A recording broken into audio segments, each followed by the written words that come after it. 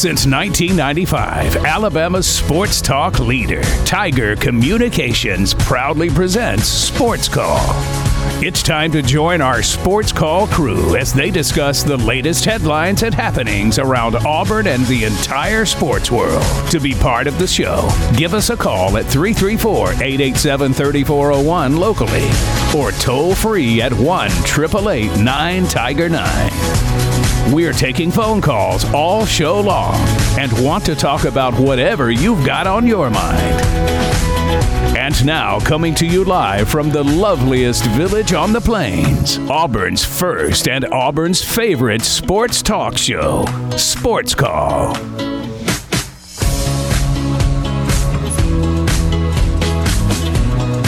Good afternoon, Auburn. Welcome into Sports Call here today on this Monday, coming to you live from our studio here on South College Street.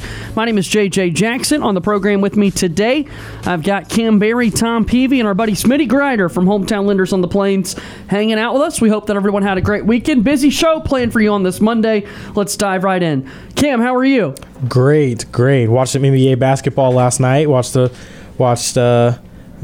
Western and Eastern Conference playoffs and finals kind of finally conclude and see who's going to be in it.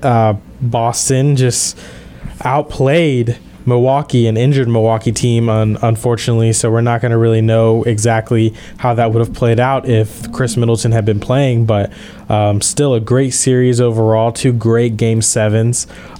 Well, I say great Game 7s, great that they got to Game 7, but it ended up being a blowout. Especially for the Mavericks and Suns. I mean, I was extremely surprised by that game. I mean, beating the Suns by 33, the Dallas Mavericks did. That was absolutely insane. I was completely mind blown. But yeah, watching Luka go crazy and absolutely obliterate the Suns defense, and seeing Chris Paul, Devin Booker, and DeAndre Ayton struggle overall as a whole was completely surprising. But yeah, an absolutely great day, and I'm doing really, really well. How are you doing, Tom? I'm doing great. I'm glad to be back here on the show. Was not able to be here last Monday, and then we didn't have a show Wednesday, so I feel like I haven't been here in a while. Yeah, it's been a minute. Yeah, but I'm doing great. Yeah, some great sports that were going on.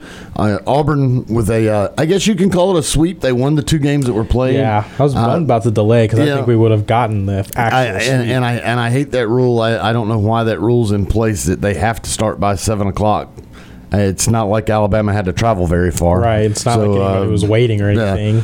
But it's still a sweep. Auburn won the two games that were there, so technically it's a sweep. You would have liked to have seen the third game go. To catch everybody up to speed on the weekend there, we're saying Auburn won the first two games. Right. Yesterday, Game 3 of the series, they made a TV decision to start the game later at 3 o'clock. It's the latest Sunday start that Auburn has had all season long, 3 hours later than most starts every single Sunday. Right. And due to lightning and rain in the area, they had to go into a weather delay, and then the delay was taking them past the 7 o'clock hour on a getaway day, meaning the final day of the series. The SEC has a rule in place that a game cannot be restarted after the fact. It's ruled a no contest, despite the fact that Auburn had bases loaded in the fifth in a tie 1-1 game, and despite the fact that Alabama bust to Auburn. Getaway day rules are important in case teams are trying to catch flights back to their home location, wherever it may be. But Alabama was just on a bus here from Tuscaloosa, so it is a silly rule that's in place. But just if people were confused, what are they talking about? The rules that were in place there, that's the situation that transpired. So, but Auburn wins the first two games. Yeah, you'd have liked to see it. Bases loaded with one out, and Brody Moore at the plate, one of your hottest hitters. You really kind of like the position that you're in, but you can't change it now. Auburn won the first two. That's what matters.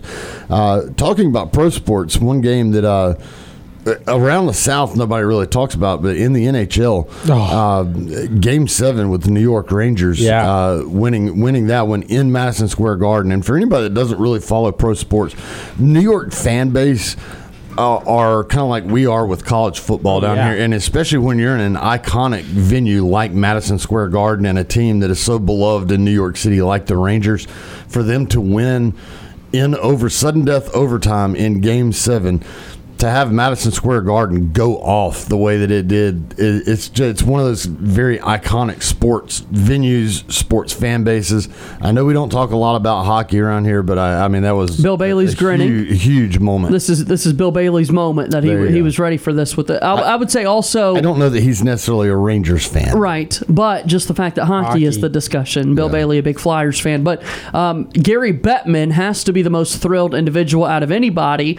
Who the hell is Gary Bettman, you might be asking? That is the commissioner of the National Hockey League, and in their opening round of the playoffs, you've got 8 first-round series, and 5 of the 8 went the distance, went all the way to a Game 7, which one is surprising because keep in mind you've got a lot of, or 2 different 1 seeds playing 8 seeds, so you don't think you're going to have as many series go the distance, and yet 5 of the 8 did. So really exciting time of year with postseason taking place. A lot of people watching sports over the weekend. A lot of people just enjoying some time off, getting into the summer, and enjoying time with family and that sort of thing, having relaxing weekends. Smitty Grider also here with us. Smitty, how are you? I'm doing great. Missed y'all the last couple of weeks. Yeah, a week away from you as well. Got a new little side gig I've got going. I wasn't able to come. I'm serving as the defensive coordinator at Lee Scott Academy. So we were going through spring training the last 2 weeks, and so I wasn't able to come the last 2 Mondays. Tom, we can't keep this guy away from football, you know? Hey, when it's in your blood like that. Well, just got to get my fix. Now, who is head coaching at least? Buster Daniel is. Buster Daniel? Okay, See, I remember Buster from being an assistant at Opelika High School when I was working for the OA News. He was an assistant under Spence McCracken for all those years. That's where Buster and I met. We were both on the first staff there in 95, and he stayed there a little bit longer than I did, and then he went to Valley as a head coach and retired, and now at Lee Scott, and he's done a great job in 2 years turning that thing around. And we've got a good little bunch. I think we got a chance to make a little noise in the AISA League this year. Not to date anybody, but I came into the world in 1995, and Cam here wasn't even thought of in 1995 when you got started. So you're saying I'm old? That's what you're saying. Well, Tom was also. I graduated high school in 95. Our thing on the show is to remind Tom that he's much older than us. That's that. 334-887-3401 or toll free at 1-888-9 Tiger 9 if you would like to call in and be a part of our program here on this Monday. A lot to catch up on in the wide world of college athletics, and your phone calls are always welcome as well. Let's go to the phone lines, guys, for the first time during today's program, and joining us now on the program, giving us a call. We'll check in with our good buddy Matt from Tallahassee. Matt has called into today's show to say hello to us. Hi there, Matt. How are you doing today, buddy? Hey, Bama. Hey, Bama. Go the hell out of Bama. There you go. We beat them twice. Hey, Cam. Hey, how's it going, Matt? You keeping Tom straight? Yeah, for sure. Hi, Tom. Hello, what's up? Hey, Tom and Cam, did JJ tell you what I told him? No, he didn't. I have not heard that. I got 2 firsts and a third. Oh, okay. Yeah, you're really good performance Good for deal. you at the Special Olympics, man. You did very well. That's awesome. Hey, what's the other guys that you guys have on there? His name is Smitty. Hey, Smitty, what's up? Not much. How are you doing? I'm sore. You're sore. Yeah, I mean, you've been working hard. You've been winning all those medals. Well, they were medals. They were ribbons. Oh, ribbons. Okay, awesome. Yeah. Hey, Spencer, I got a question for you, man. Go ahead. Let's ask these questions. Well, hey, Spencer, how do you think Auburn's going to do this year in probably football? Yeah, Smitty, Matt, and I'll ask him. Matt, so what do you think about this Auburn football team this time of year, getting ready for the 2022 college football season, Smitty? I think there's a lot of questions that have to be answered. I know the coaches were pleased with how spring went and how it ended and where the team is headed. So it just remains to be seen. I'm concerned about them from a talent standpoint. I think they've had a little bit of a drain on the talent. But I think the team chemistry is going to be much better this year, and I think you can win a lot of games through playing together. So hopefully they'll be ready to go in the fall. Well, hey, Cam, Yeah. This is a question for you and Tom and JJ. What do you guys think about the Auburn expecting some pair of transfer visitors this week, and then also want to know about the I think it's Iowa State player that's going to come to Auburn. Yeah, safety coming over for the secondary. Yeah, and then like something about here about Steve Pearl, Aaron's most assistant. What do you guys think about that? A lot of different questions there, so we'll kind of sum this up right now. In terms of visitors coming to campus, we don't have a full rundown of it. I will say it's the busiest time of year in that recruiting regard because teams have exited spring practice, the semesters have ended academically as well, and we're on the verge of camp season where players can come on campus and participate in camps. And it's a 4-week period before they go into a recruiting dead period. So we're about to see a lot of visitors, not as many commitments likely this time of year at the high school level, but it's definitely about to pick up, I should say. So we're not going to see as many specifics, and yeah, we'll go with that. What do you guys think about the Steve Pearl earns most independent assistant? Yeah, people are recognizing how well he's done on the staff. Obviously, you're learning from your father. Stephen Pearl has grown up around basketball. His dad has been a coach at the highest of levels. I mean, you're around sports all the time. I can only imagine the value, Smitty, that you've got when your pops is the head coach. Then you get to play for him at Tennessee as a basketball player and then coach with him. Yeah, you know, as players, when I was a head coach, I had a coach's son as a player. You always knew they were going to be better prepared for the game. Whether they were as talented or not, they were going to be prepared. It was like having a coach on the field a lot of times. And with him having the opportunity to get on the bench beside his dad and be a coach, I think that's a tremendous opportunity for him, to build his resume and his career.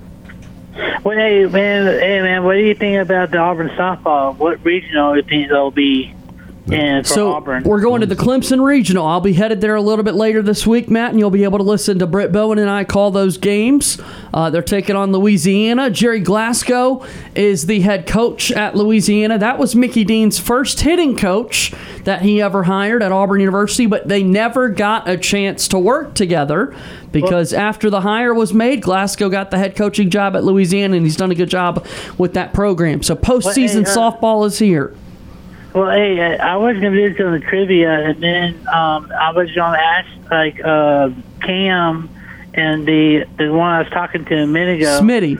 Smitty, yeah. Cam and Smitty and Tom, what do you guys think that will Auburn baseball host a regional and also a super regional?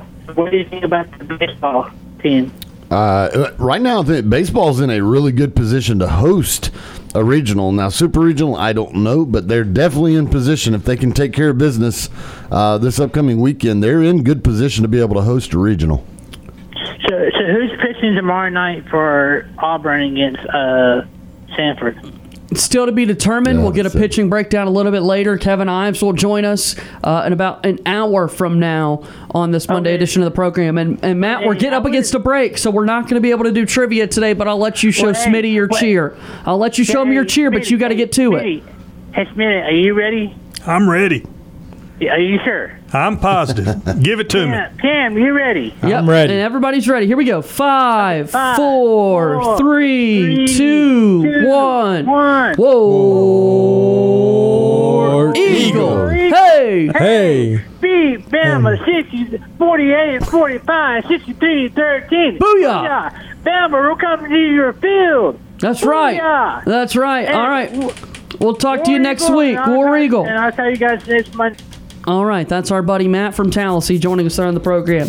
So much passion for you on your Monday here. And look, he says beat Bama at the end of the cheer every single time. And Auburn did beat Bama. They beat them twice in baseball over the weekend. Tigers take the first 2 games of the series, the only 2 games of that series. They play Sanford tomorrow in a 3-game series with Kentucky to wrap up the regular season at the end of this week. All right, we've got our first break of the show. We're back with more Sports Call right after this.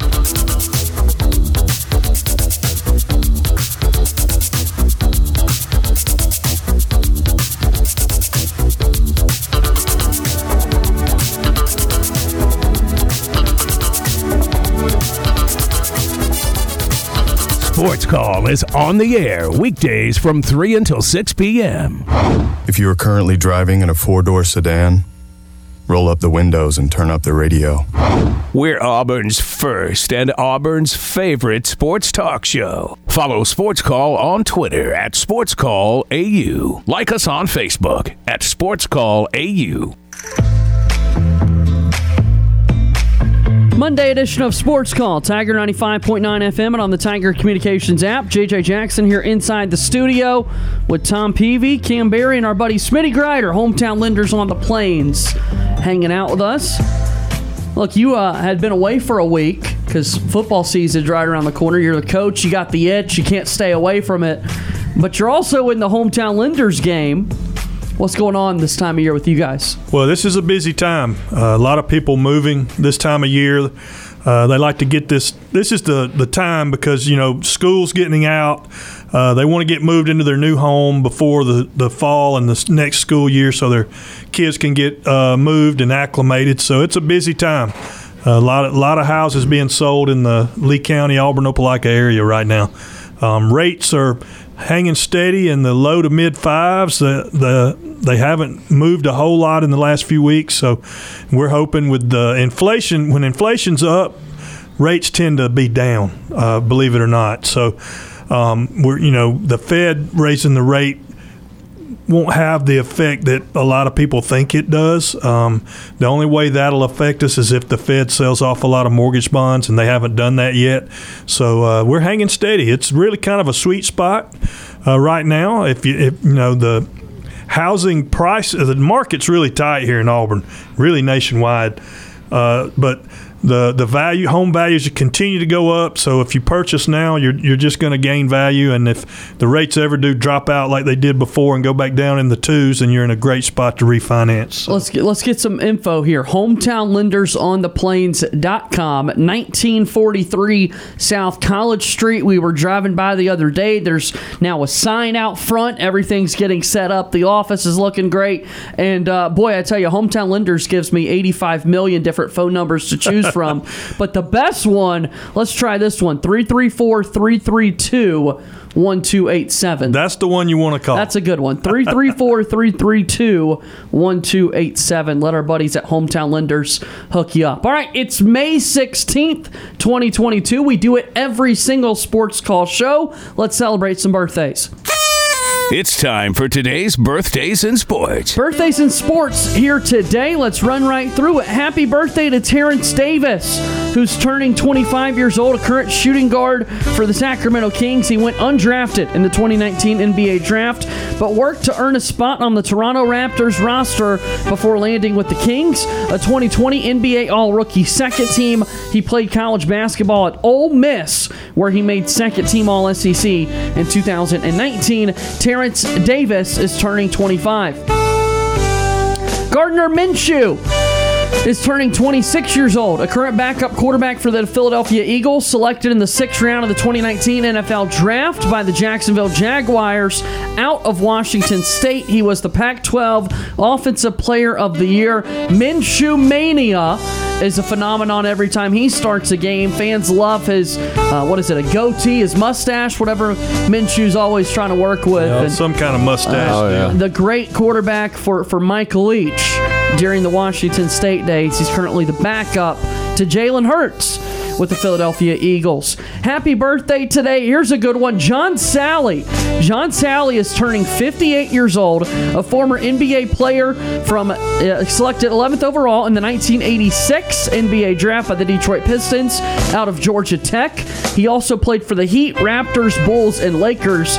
Four-time NBA champion. 4 championship rings for John Sally. His number 22 jersey retired by Georgia Tech, and he was a 1986 All-American in college basketball. Fun Pistons teams that John Sally was a part of. He was on the Bad Boys team. No kidding. I hated him back then. But I've gotten to like him. He's done a little acting. Yeah. 58 years old now. Yeah, well, join the club. Jack Morris is turning 67, a former MLB pitcher who played for the Tigers, Twins, Blue Jays, and Indians. 5-time All-Star, also a 4-time World Series champion and the 1991 World Series MVP, 2-time MLB wins leader, 1983 American League strikeout leader, had his jersey number 47 retired by the Tigers and inducted in the Baseball Hall of Fame in 2018. Jack Morris took a World Series away from the Atlanta Braves, but 4 of them, 4-time World Series winner as a starting pitcher. Had a lot of champs today. Our birthdays in sports between Gardner Minshew, Jack Morris, John Sally, and Terrence Davis, all celebrating their birthdays today. 334-887-3401 or toll free at 1-888-9-TIGER-9. If you would like to call in and be a part of our program, let's go back to our Auburn Bank phone line. And joining us now on the show, James from Montgomery. James has called into today's program. Hi, James. Hello, and War Eagle. War Eagle to you, buddy. Yeah, well, the first thing that I'm going to start off to break the ice, did y'all hear about Drew Brees actually making a return to the NFL season this coming up season? Yeah, he's having a whole lot of fun on the internet. I think he might be trying to troll some people. I don't know how serious it is, all the jabs that he's taking place and that sort of thing, but his Saints are making a lot of good offseason moves. So if he decides to come back, we'll see what that looks like, but I don't think he will. Well, he's not going to be in the TV booth. That's for one thing. He left the TV gig, so now he's open to come back if he wants to, but there's nothing that's been made official of it other than he's not going to be in the TV booth. Yeah, because, I mean, if he do come back to the NFL, I don't know how that's going to fit with, Jameis Winston with the New Orleans Saints. But I don't know. I mean, it could be a possibility that Drew Brees might probably come back and take the Saints to another Super Bowl. I'm just throwing it out there. Could be. He didn't play well his last few seasons. I mean, his body's definitely getting older and wasn't throwing the ball as effectively down the field, so I don't know that any teams are going to be jumping the gun to try and get this Drew Brees. He's definitely an all-time great. That's not going to change. But, we'll just see what his next moves in life are. Yes, as well. So I'm going to just probably see if that statement is true with Drew Brees and seeing if he might make a comeback in the NFL as well. But I've been hearing a lot on ESPN about Deshaun Watson actually doing the off-season training camp in the Bahamas. And I mean, with the workouts, the OTA workouts over there in the Bahamas, I mean, it's a give and take on Watson's career when he comes into the league, when they actually start week 1 with the Cleveland Browns. But I mean, with all the allegations that I heard over the week between Thursday, Friday, and Saturday, I'll just have to say it's a no for me as a Dallas Cowboys fan to see Deshaun Watson actually playing with the Cleveland Browns as well. Yeah, again, remember, these are all allegations. Everything's been kind of denied and put away in court so far with Watson. The NFL is just yet to make their decision. The Browns are going to play the Carolina Panthers, my team, in week 1. And so it will be an interesting question to see who's under center for that first game of the season for Cleveland. Yes, that's well, because that will be week 1. So I will have to say with that game, I'll probably pick the Carolina Panthers to actually beat the Cleveland Browns at home. I'll take Carolina. it. So that'll be y'all's first win off of the 2022 schedule as well. And I'm gonna probably see if I could draft some guys from my fantasy league from the Carolina Panthers. I'm not quite sure if I want to draft like some of the veteran players or maybe some of the new draftees that just came into the league as well. Yeah, I mean, McCaffrey's always a high pick in fantasy football, but whether or not he could stay healthy always remains to be the question because he's certainly been injured. Yes, as well. And then with the NBA playoff finals, I am very excited to see my Dallas Mavericks last night actually beating the Phoenix Suns. They got the win, buddy. Yes, 112-90. And I think with this being said, out of the Western Conference finals, I'll probably see Miami and Dallas actually playing in the finals as well, but I'm not quite sure how Boston is actually going to do an upset to take game 1 in tomorrow's game against Miami. So I think Boston would win game 1 as well. Celtics and Heat in the Eastern Conference Finals, Mavericks and Warriors in the Western Conference Finals. And if you think the Mavs and Heat could play in the finals, we've seen that matchup before. In 2006, they played for the championship, and the Heat won that series. In 2011, they did it all over again, and the Mavs won that time. So we shall see, but we know that you're grinning ear to ear about your Dallas Mavericks. Unfortunately, Game 7 for your Dallas Stars didn't go as well, James.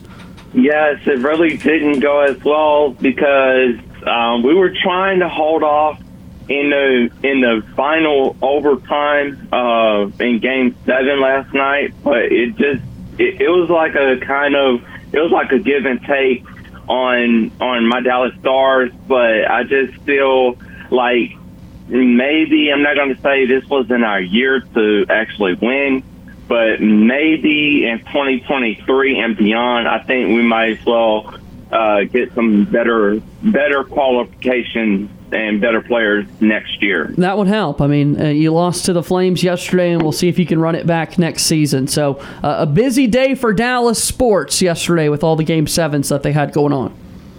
Yes, as well. And then with my Dallas Wings, we did not I think we did win, but I'm not quite sure how we're going to do tomorrow. We do play at home. We actually play the Washington Mystics at home, so I'm going to just see if we're going to win that game tomorrow as well. Yeah, we'll see how that looks. I mean, it's early in the WNBA season, so just saw opening night a week ago, so we've got a lot of basketball to be watching there. Tell us one more thing that's on your mind today, James.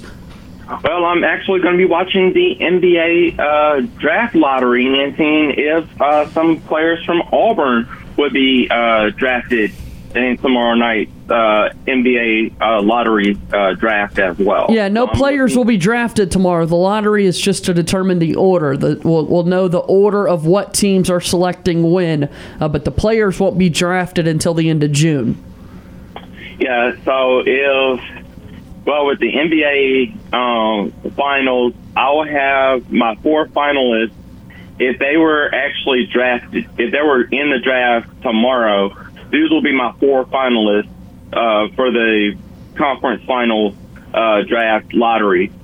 I'll have to say at number 4, I'll put Steph Curry because he just went back to college this past weekend. He went back to college, and he just graduated from his university as well. So I'll put him at number 4.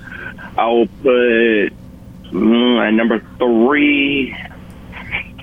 Oh, so many great guys there in the NBA Finals. I'll have to say I'll put at number 3. I will put. I think I'll put Butler at number 3 from the Miami Heat. Okay. And at number 2, I will have to put, let's see, who's at number 2 from the Boston Celtics? I'll put Green from the Boston Celtics. I don't know if they have a Green. They've got a Jaylen Brown. Yeah, Jaylen Brown. I'll put him at number 3. And probably say at number 2, I will put from the Miami Heat. I would actually have to put somebody that's really good off of that Eastern Finals team. Let's see, who can I put at number 2? I would have to say I don't know anybody that's really good from the Miami Heat that I'll put in that 2 spot as well.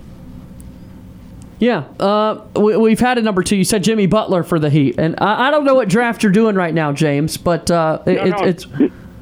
No, this is actually for the conference final draft. Okay, yeah. Most people don't draft the conference finals; they just kind of predict who they think is going to win the series. But let's keep going. So, who's number 1? At number 1, I'll probably get a drum roll for this one. Okay. I would have to say my favorite player for my Dallas Mavericks, Luka Doncic. All right, very good. Yes. So he is really good, and I hope that we would win the Western Conference Finals because he's really doing a really, really good thing off the court as well. Yesterday, last night, before they did the game, he actually was. They were talking with him about a certain issue that he had with one of the fans that's been a Dallas Mavericks fan for so many, many years, and I love all the good work that he's done off the court. Signing jerseys, signing his shoes. And I'll probably, I would like to get some kind of jersey signing from Luka, or maybe his iconic sneakers that he played on the court as well, just to, keep that as well. That'd be really cool if you were able to get a gift like that. Yes, as well. So I won't do any trivia today, but I'll do it tomorrow. Okay, what subject do you want tomorrow? Let's see. I will probably say with the SEC tournament, I'll probably do the SEC tournament softball trivia. Let's do it. We'll set it up for you tomorrow. We'll talk to you then, okay? All right, sounds good. And War Eagle. War Eagle indeed. That's our buddy James from Montgomery, and he's joining us on the Auburn Bank phone line. Next break here on today's show. When we come back, let's talk a little ball and take more of your phone calls. This is Sports Call, Tiger 95.9.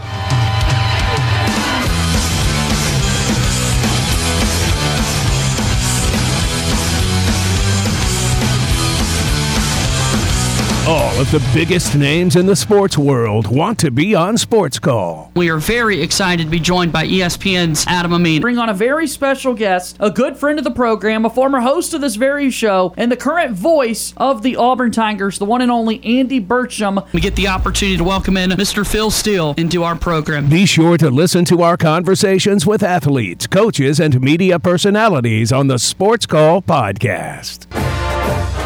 I'm Trevon Reed, former Auburn Tiger football player and national champion. You're listening to Sports Call on Tiger 95.9. We're back. Sports Call, Tiger 95.9 FM and on the Tiger Communications app. JJ Jackson inside the studio. Tom Peavy, Cam Berry, and our buddy, Coach Smitty Grider, hanging out with us here to open the show. Taking your phone calls, 334-887-3401 or toll free at 1-888-9-TIGER-9 to be a part of the program as we go to our Auburn Bank phone line now. And joining us, Ward Dam Steve. My good friend, retired Ward Dam Steve, has called into the show. Hi, Steve.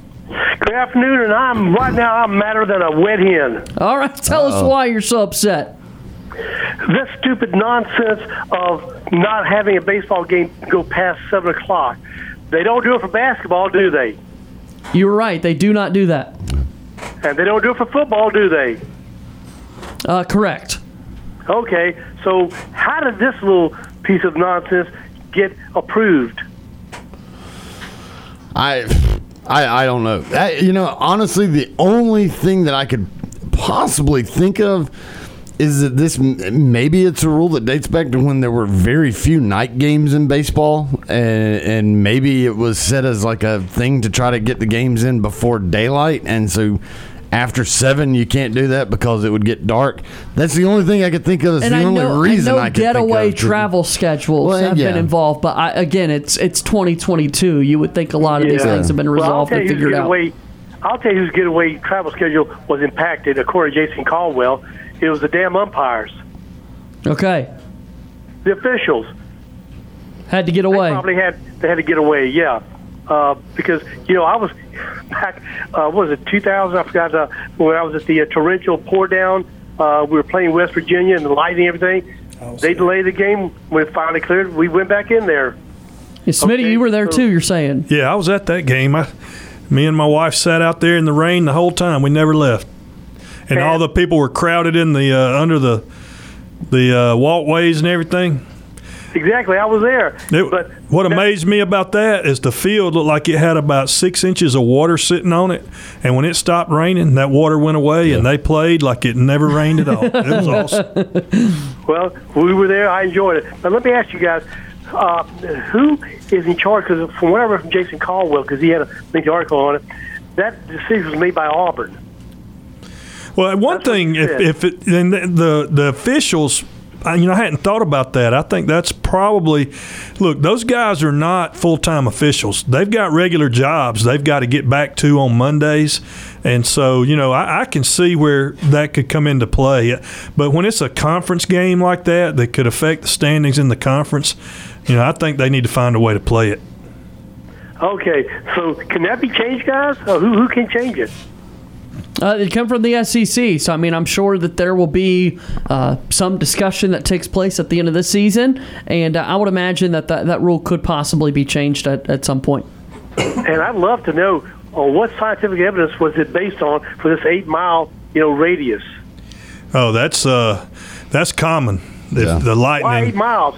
Why not 10 miles? Why not 5 miles? What's it based on? Well, it used to be 10 miles. They've shortened it up to 8. That's good. I think that it has to do. I'm sure there's been many meteorologists. Meteorologists making words. Many James Spans have been talked to and have said that the danger threshold for lightning strikes is in such and such mile, and so I think they said at first, like right, as Smitty said, it used to be 10, and I think some of these weather experts are like, 10's a little bit, if they're about 8 miles away, then you're in good shape, but anything inside of 8 miles, you're in danger of being struck, and so that's more what they go with. Steve, trust me, I've dealt with that as a coach. Yeah. The trainers are always standing out there next to me when it's looking bad weather, because I don't want to come in. I want to stay out there and get practice in. Coach, okay, we got one, 6 miles away. I said, well, when I can hear it, then we'll go in. But and the officials at ball games and high school football games, if they see lightning, then you're going to shut it down for at least 30 minutes. Okay, well, I want to belabor this, but I appreciate the need for safety, but they couldn't extend it past. Oh, how about, hey, what happened to Monday? Correct. School's out of session. Like that is the weird thing for a lot of people, right, is that academically both universities are not in session right now, so there's not school that needs to be back, and why they couldn't stay another day. I don't know if it's just a matter of then Alabama's got to find another place to stay because they were planning to travel back to Tuscaloosa. Clearly they would have had an option to stay somewhere, but I would imagine there were just a lot of decisions that needed to be made, and that's the rule as it is now. Well, Motel 6 does say keep the light on. We keep the light on. Okay. Well, how about a war damn eagle to Mr. Stephen Pearl, who's one of 50 people, apparently, according to this ranking, most impactful assistant coaches in the country. Is that right? Yes. Yep. He earned it. The guy is, I think, a valuable asset to our program. All right, moving on, guys, to golf.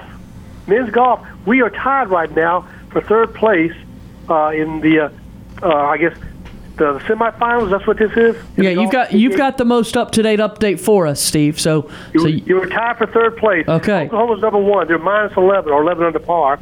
South Carolina, I didn't know this was good. They're 10 under par. Auburn and Utah are tied for third place with 8 under par. All right. And then Texas and Ole Miss. So this continues until the 18th, is that right? Yes. And then only the top 4 actually get to go to the finals. Is that correct? Correct. Okay. All right. Well, it looks like we're putting up a good fight. All right. And moving on, guys. This struck me as, wow, he really said this. And I'm talking about Mr. Green, our AD, Mr. Alan Green. Okay. Yep. Apparently, he says here, according to Nathan King, in the I guess on a show with Mr. Paul Schleimbaum, he absolutely, quotes, wants to stay at Auburn. Now, what I couldn't figure out is, because, Paul loves to get jabs at Auburn, right? How come he didn't ask this question? Hey, if that is really your honest and sincere thoughts and feelings about Auburn, would you explain to the audience how come you had many or numerous interviews with other programs? That would make sense to at least ask the question. Yeah. Maybe I'm cynical here, but it was reported by Philip Marshall. It's been well reported that there have been some interviews at other schools. Yeah. So if you really, really want to stay at Auburn, well, then what were all those other interviews about, guys? Right. Obviously, we can't answer those questions. Only Alan Green can answer them for himself. Well, I mean, am I being cynical, guys, or do you see my skepticism here? You could connect the dots for sure, but I do think it's good to at least have him say that for now. Well, you can walk the walk, but I want to see you talk the talk. Yeah, and look, those reporters that cover Auburn do such a great job. They've got access to the Freedom of Information Acts that they can look at contracts and that sort of thing and see employment status, and so they'll get a better idea of a new contract once it's presented to Alan Green, if there is one, and then we'll really get a better idea of what that future might look like. And, as much as he's a pot stirrer, I still can't believe this one. How come Mr. Flybaum didn't ask him, well, can you explain to us why was it necessary for the past president to have, is it General Burgess that was asked to come over to the athletic department? Correct. And oversee things? That wasn't asked of him either. All really good questions, Steve, that, unfortunately we're not asked. Okay, well, I think I should get a degree then. Can I get a honorary degree in investigative journalism? We'll take care of you. Oh my gosh! I mean, these to me are just obvious questions that I think anyone would want to know. Hey, can you explain this to us? Why was all that necessary? What's been going on, Alan? Okay, all right. Now, our new president will be in effect the president when? His first day was today. Today. Yep. Auburn University at Auburn U on all social media platforms. They've been kind of photographing and documenting his first day on campus. You guys, thoughts on this gentleman? How much you know about him? What do you think? Is he somebody who is really proactive when it comes to overlooking things in the athletic department, or really doesn't give a darn? Haven't done the much digging on it, but we'll be sure to do that and have some thoughts for you. Okay, all right. Having said all that, did that cancellation yesterday impact us negatively or positively, or was just a wash? I would imagine it was a wash. I mean, other than not being able to move in the SEC standings, which would come into factor for the SEC tournament, I don't see any negative effect here for the Tigers because it was not, like I said, a loss on the game. Okay, and then we've got Kentucky coming up, and that starts Thursday, but we've got another game Tuesday. So Kentucky doesn't look that great. I mean, I've seen their record. You guys disagree, or do you agree? No, I think Auburn should be favored in the series. It's a road series, so it'll be a little bit more difficult. And Kentucky did knock off Tennessee. They did knock off Tennessee in a 3-game series, which nobody else had been able to do. So we'll see if that makes much of a difference for them, having confidence going up against Auburn at home. But it should be a fun series to watch. Okay, well, I look forward to it. And then the women will be in region with Clemson, correct? Correct. Yep, I'll be there all weekend long. I will, yes. When do you leave? I leave on Wednesday. Leaving on Wednesday and headed that way. All right, will you be doing the radio or the TV? I'll be on radio, so you'll be able to. Our show might be affected on Friday, given that it's a Friday afternoon start for the Auburn softball team, and I would not be able to do that show. But I'll be calling the game on radio with Brett Bowen. Okay, and that's at 1:30, right? Correct. Will it be televised? It will be, yes. It'll be streaming on ESPN. It will not be on TV, but you'll be able to pull it up on the streams. Okay, so I can get on my ESPN app then. Correct. Okay, all right. Well, then I hope you have an enjoyable time there. Thank you, Steve. And I hope our ladies can pull it out. But this Louisiana team seems like they're a real big challenge, right? Correct. Yeah, no, they're like I said, their head coach Jerry Glasgow is well regarded in the biz, in the sport. Mickey Dean had hired him to be a hitting coach here, and weren't able to work together because he got that job right away. All right, so I think I've ran out of things to throw at you guys. So I appreciate always the time you give me, and my time is way up. So until next time, guys, y'all have a safe afternoon and evening, and War Eagle. War Eagle. Our buddy retired War Amp Steve joining us there on the Auburn Bank phone line. 334-887-3401 or toll free at 1-888-9-TIGER-9. Dr. Chris Roberts serving his first day on campus at Auburn University after being at Auburn for 28 years in various academic colleges and that sort of thing. Now he's stepping in to a university president role. And so change there. And a lot of people are finding the quotes from Alan Green on the Paul Feinbaum show about the fact that he is happy at Auburn, enjoys being at Auburn, but it also has been reported by many that he's had some interviews at other schools and that sort of thing. So that's, you see, we talk about, in the home buying business and that sort of thing, the summer is busy. I think that's fair with every profession. A lot of times you want to get to the end of the academic year for a lot of movement to take place, and you see that across the country at all sports levels, and certainly at Auburn University they're no stranger to any of this. Yeah. With Alan Green, he says he wants to be here, and I trust that that's what happens, but he has looked at some other jobs that's been published. So he says he wants to be here. If he stays here, then there's some things that need to get done within the athletic department, especially on some facilities. Big facility upgrade coming with the that new all football complex. But once that gets done, there's some other things they need to turn their attention to, because they are, especially with Jordan-Hare Stadium, they're falling behind. They're behind. They're definitely behind some of those, and now Texas A&M is about to build even more stuff. I mean, Auburn is behind. Yeah. Auburn is definitely behind in the athletic department.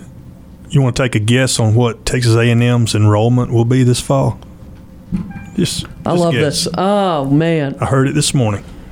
I'm going to say 35,000. I think it's and I feel terrible for saying that. That's way off, I would imagine. I'm saying 45. Oh, my. Like total enrollment? Yeah. Oh, geez. Yeah, I'm going to go probably north of 50. 77. Woo! On campus. On campus, 77. 77,000 on campus. Lord. So you wonder why they have more money than everyone Everything else. is bigger in Texas. Yes. And that's the thing. That's a smaller ag school. I mean, you would think University of Texas. I wonder how much it lot of costs money to go to Texas A&M. No idea. Yeah. But, and 77. And you look at the, University of Texas, their enrollment's probably similar. Yeah. With about a $100 billion endowment, which is I'm not exaggerating.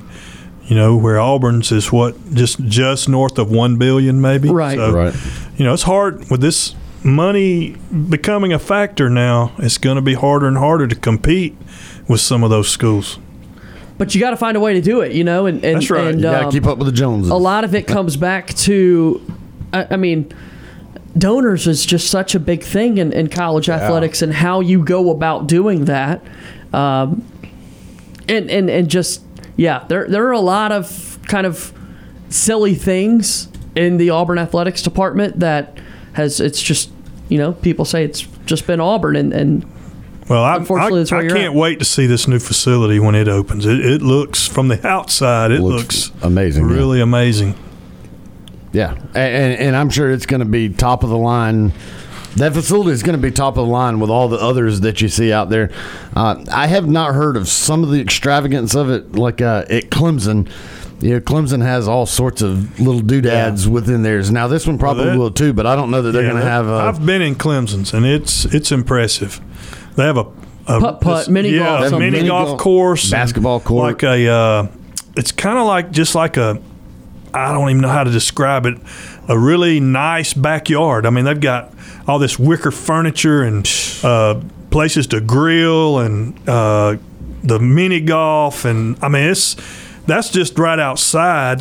Then their dining facility is really nice. I mean, it's a pretty nice facility. And I'm sure Auburn's is going to have a lot of those different amenities. And the designers went to those types of places, say, hey, we like this, we don't like this. Yeah. I would also imagine, Phil Knight's place out there in Eugene, Oregon. Oh goodness! I'm sure a lot of people designed some things throughout that. The Oregon's facilities Six Flags over Oregon. We have reached the end of this first hour. Let's keep Smitty here for one more segment.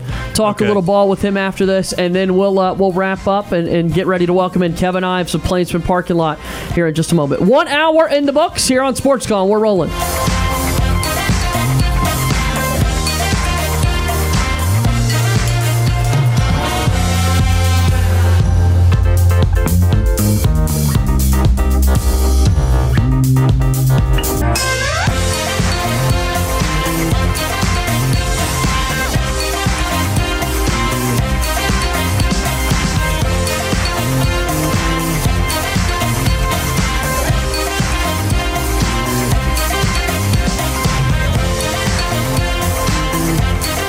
One hour of our show is in the books. We've got more to come. Stay tuned for another hour of Sports Call right after the break. Since 1995, Alabama's sports talk leader, Tiger Communications, proudly presents Sports Call. It's time to join our Sports Call crew as they discuss the latest headlines and happenings around Auburn and the entire sports world. To be part of the show, give us a call at 334-887-3401 locally or toll free at 1-888-9-TIGER-9. We're taking phone calls all show long and want to talk about whatever you've got on your mind. And now, coming to you live from the loveliest village on the plains, Auburn's first and Auburn's favorite sports talk show, Sports Call.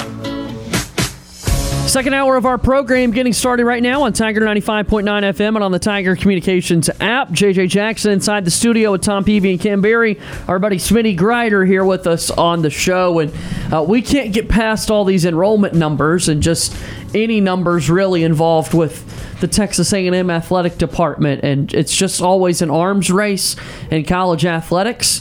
Everything is bigger in Texas, and that's certainly the case right now for the Aggies. But boy, oh boy, are they doing some impressive things there in College Station, guys. Like it's pretty impressive to see a lot of these numbers.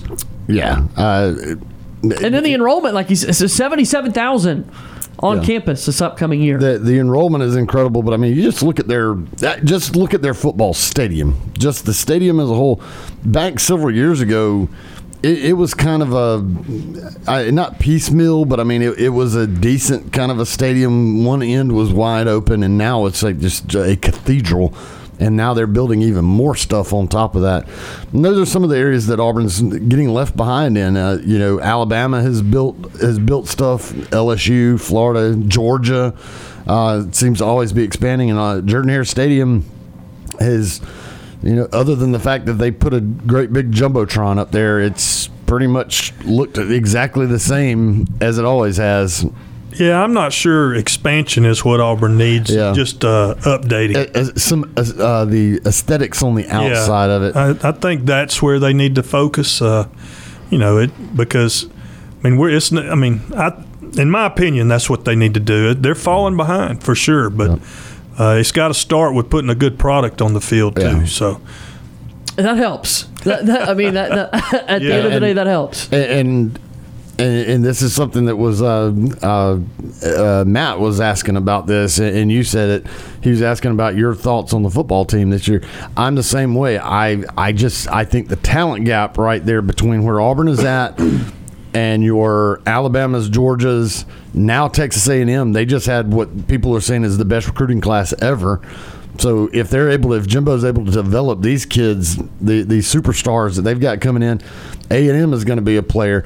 LSU's not going to be down for very long. They're going to have their stuff put back together. So no kidding. Auburn cannot afford to fall behind in the talent gap by years. They can have 1 year of try to rebuild and get things going, but you cannot fall behind because it will take forever to dig out of that hole. Look at Tennessee. Tennessee has taken forever to try to dig out of what mess was made there under Philip Fulmer, and getting rid of Philip Fulmer, and they just never have been the same since then. Auburn cannot afford to do that because they're already way behind some of these other teams, and so you cannot afford to keep staying behind, or else it's going to be a process that I don't know that a lot of Auburn fans will be able to stomach for very long. I don't think Auburn is going to be in the situation Tennessee got themselves into, because Auburn's recruiting area is much more fertile than Tennessee. There's not near the number of Division I, FBS, SEC athletes around Knoxville and Tennessee as a whole as there are in Alabama, Georgia, Florida, and Mississippi. I mean, it's just a much more fertile recruiting ground. But the other schools you mentioned, Auburn's going to have to. They're going to have to do something to start being able to bring in the same level of talent. It's never been an issue before, so it shouldn't be now. And Auburn sells itself as more of a family. That's the big theme, especially Bruce Pearl pushes that a lot. That Auburn's more of a family atmosphere here on campus. It's and that's what the attraction is for a lot of kids. But you and we all know what the bottom line right now in this day and age for football athletes is they want to get paid. Yep. And so and then the second thing is making it to the NFL. So whatever school affords them the best opportunities in that area, that's where they're going to go to school. So we've got to step it up here. That's big. I mean, you've got to be able to level the playing field in any form or fashion. Truth is, Auburn is on a 5-game losing streak right now. They were 6-2 in 2021, and unfortunately lost the last 5 games of the year last season. So, trying to find some positive momentum. And September is not going to get here quick enough to kind of change that narrative. And the big thing that changes that in getting things going in the right direction is winning. But you can't play games right now, and then you got to have the players to be able to win. Exactly, and that's the thing, and that's where you find yourself, if you're not careful, if you don't get things fixed, you find yourself in that evil cycle of, we've got to get this and this and this to be able to compete and win. Well, you got to win first with what you got to kind of get that moving in the right direction. And we got to give Coach Harsin an opportunity. I mean, you can't judge a man off of 1 year. Right. I know that a lot of kids left the program, but that's part of the change. When a new coaching staff comes in, they're going to do it a different way. Some kids may not adapt to that way, and the new coach has to get his people in place. So it's a process. It takes a little bit of time. So hopefully we'll see. You don't have. This year does not have to be a year where they win 10 ball games. You just need to see improvement, and you need to have a positive momentum when the season ends. And if you can do that, then you can build on this year, and then and so the next year the same. You got to finish with a positive momentum. We didn't do that last year, and so that's important to see progress and to finish with feeling good about where the program's headed. Going into a year with road Iron Bowl and a road Georgia game and just things on the schedule that are difficult. Sure. But like you're saying, momentum is the big thing. Recruiting can kind of change a lot of that. And with that being said, again, Smitty Greider's here with us. I wanted to ask you this. You're far too kind with your time always, but we mentioned it's camp season jumping up. I mean, we've got a lot of people that we're connected with inside the Auburn football program, and that's what they're gearing up for right now because it's about to start, and they're just as excited for camp season to be over because they finally get a break when that happens before fall camp starts to pick up and that sort of thing. They make way too much money. I don't feel sorry for them. No kidding. About having to work a little bit. But camps, tell us a little bit about this and why it's so important. This is where they really make their final evaluations on players.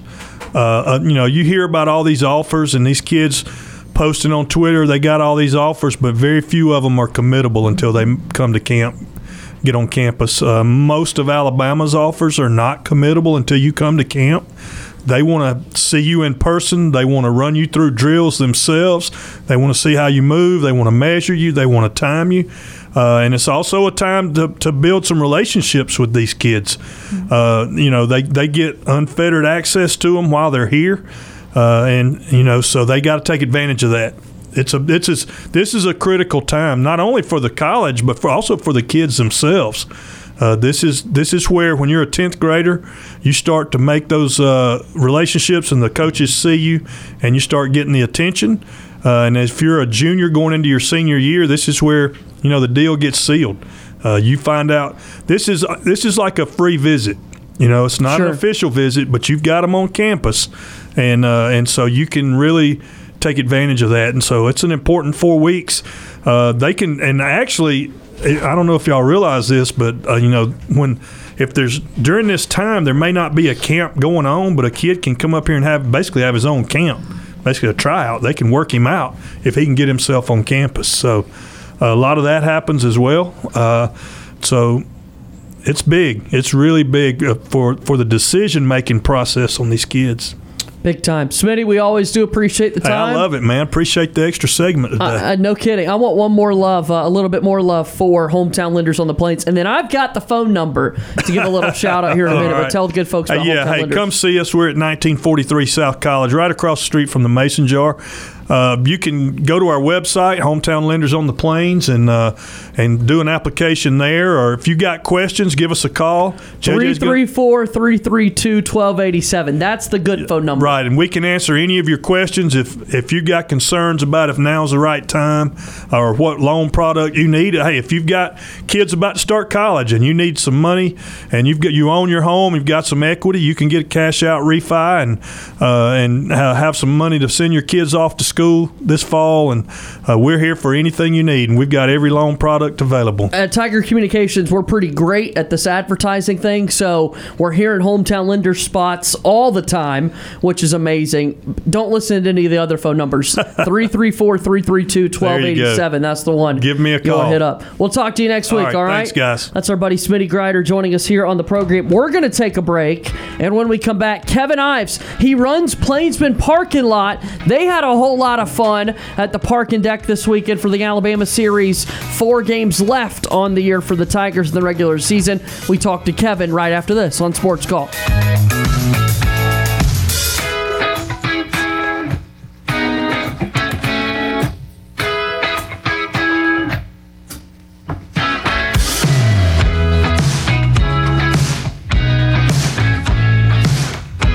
Follow us on Tweeters. Follow our Sports Call host, JJ Jackson, on Twitter by searching @JJ_Jackson_. And follow the show on Twitter by searching @SportsCallAU. Hashtag, is that 2 words? Now back to more Sports Call with JJ Jackson and the guys.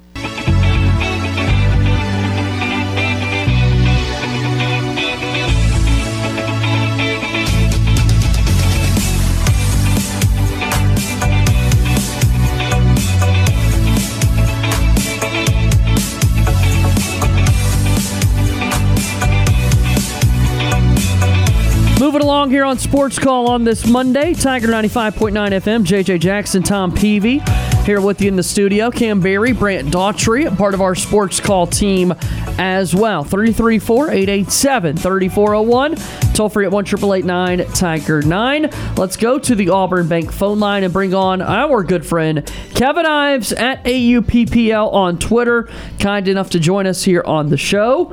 Kevin, how was your weekend, my friend? That was a great weekend. No complaints. Have you dried out from Sunday? We avoided most of the rain. It was kind of weird. That Sunday game was kind of weird because when that first lightning delay hit, there was not. There were clouds, but we could kind of see some of the lightning off the distance. But I've been watching the radar most of that morning and knew that we would probably get something around 5:30. I didn't know it would be that bad with the lightning, but it ended up pushing the game to that 7 o'clock sort of last call, and then not being able to complete the game and being ruled a no contest. But while we were kind of waiting it out, it definitely poured a couple different times. So I'm all dry now. Yeah, well, so Plainsman Parking Lot, right? That's the spot to be. You're always there. What does waiting it out entail in that setting? I can't imagine it's as raucous as an environment. Not really. We kind of, where we normally set up with my group of friends, we have kind of one of the overhangs and one of the stairwells. And so we've got chairs and stuff set up there. We had a birthday party for Miss Dana, who's a security guard up there. And so that's what really we were under the entire time, and just chilling, hanging out and kind of watching we could see on the scoreboard, they would list whenever the Lightning counter got restarted. And so somebody would look out and say that it got restarted. And so we were watching our clocks as well. So yeah, but we had some shade and some covering for a bit, but it was really just kind of hanging out, very chill, not as raucous. Well, Kevin, let's talk about this baseball team overall a little bit. Impressive showing these first two games that Auburn was able to win. Obviously, the Sunday game did not take place because of the weather, even though it tied and bases loaded for the Tigers. But how do you feel about this team as we move? We got a midweek game and then the last one of the season, last series of the season against Kentucky. How are you feeling about this team right now as a whole? I mean, I feel great. I mean, they've really exceeded expectations. This weekend, especially with Alabama, on the Saturday, got down early. By the time they came up to bat, they were already down by 4 runs, down 4-0. And the bullpen held the entire game, and Auburn was able to chip away and come back on that Saturday game and take the series that day. And just the bullpen Friday and Saturday and even Tuesday against Troy had been kind of lights out. And that was really good to see. And so that will be a strength, and that has to be a strength down the stretch. When you start getting into SEC tournament play and regional play, you're going to have to lean on that bullpen a little bit more to really extend innings and extend games. And if the offense struggles, have a chance to get back in it. But right now, they definitely exceed expectations. I mean, they're number 4 in the RPI, have a good shot to host a regional and possibly be a national seed. There may be a little bit more work to do, but I think with Auburn's resume, where they stand in the SEC, if you take the series from Kentucky, I think you definitely have a good argument to be a national seed. But I really think Auburn, as it stands now, is in a good spot to host, and that's something we didn't really expect coming in. You want to kind of see, though, on these last 4 games, if that RPI kind of takes a hit. You've noticed around the country there have been some teams that have kind of jockeying for RPI position. They're kind of that 30-40 range, and they're playing midweek games against teams that are in the 200. So even if they win those games, their RPI could drop like 30 points. So A&M canceled a game that was going to take place tomorrow. Ole Miss has canceled a game that was supposed to take place tomorrow against Arkansas State. And you've just seen that around the country. Auburn is still going up to play Samford, and I respect them for doing that. And it'll be kind of a nice little homecoming for the 3 Samford transfers that we have playing in the Hoover Met, playing in front of a lot of friends and family, and playing against a lot of their old teammates. But go to Samford on Tuesday, and then a huge series at Kentucky that you can't really take lightly. I mean, they took a series for Tennessee at home. They did struggle against South Carolina this weekend and dropped that series. But Auburn will definitely need to win that series, and they're still fighting for something. They're still fighting for that top 8 seed, still fighting to host a regional. So I'm excited. I'm very excited right now. It's kind of wild to think about how successful this Auburn baseball team has been, the number of SEC wins that they've already had this season. In a lot of ways, they're flying under the radar. There's the Auburn baseball junkies that are like, where's our national respect? But then also, I think it's just the greater Auburn athletics family at large.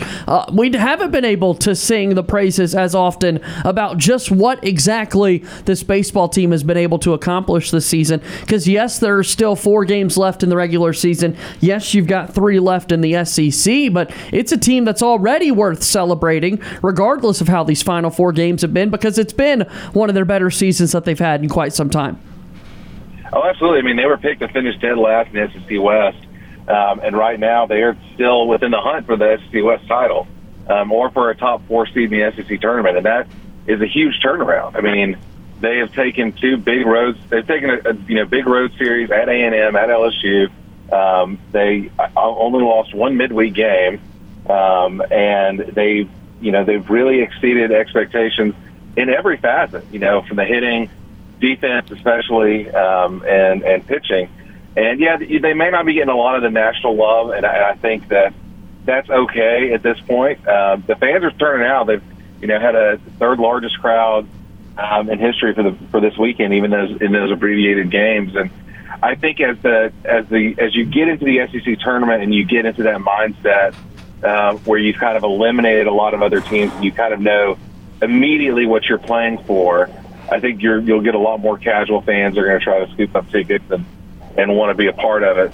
And that's fine. I mean, you kind of want that atmosphere. But, yeah, this is definitely going to go down as one of the better Auburn teams, especially with all the uncertainty and question marks coming in and just how they've gelled together. And really how one of the biggest things to me is how they've responded from the issue last year in losing close one-run games and giving up leads with a bullpen to this year being pretty much the exact opposite, holding on to those one-run leads and having a bullpen that's playing far and beyond how they probably would have looked on paper. Tell us about Kentucky. What can we expect this week? I shouldn't say it's a Thursday, Friday, Saturday series to close the regular season and to get ready for the SEC tournament. But what can we expect out of Kentucky? I mean, they're going to be tough. I mean, it's hard to play up there. It's going to be, like you said, it's a weird Thursday, Friday, Saturday series. So it's a quick trip from Hoover up to Lexington. And then all the game times are a little bit early because they're on Eastern time, and they tend to play. They're going to be like 5:30 local, Thursday and Friday. But Kentucky's really talented. They will make you pay for mistakes. That's kind of their bread and butter. If they get men on, then they're going to do a lot to kind of disrupt any type of timing on the pitchers. And they've got a couple really, stud arms that can, if they're clicking, they could easily shut down anybody. The best thing to do, that I think from watching Kentucky a couple times, the best way to attack Kentucky is just what Auburn has done throughout the year, is just keep constant pressure on them by linking up and by having those multi-hit innings to try to make them not feel comfortable.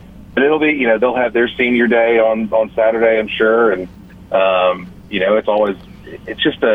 it's interesting up there, and thankfully we're not playing them in the beginning of the year where it's like 30 degrees. You're actually playing them in the summer, but Auburn's been good on the road, and I think that they should be able to keep some of that mojo going for them, especially because they know they've got so much to play for, and they know they still have so much that they're fighting for and competing for. And I think that hunger is going to really kind of drive them through these last 4 games, Stanford and then the 3 at Kentucky. Yep.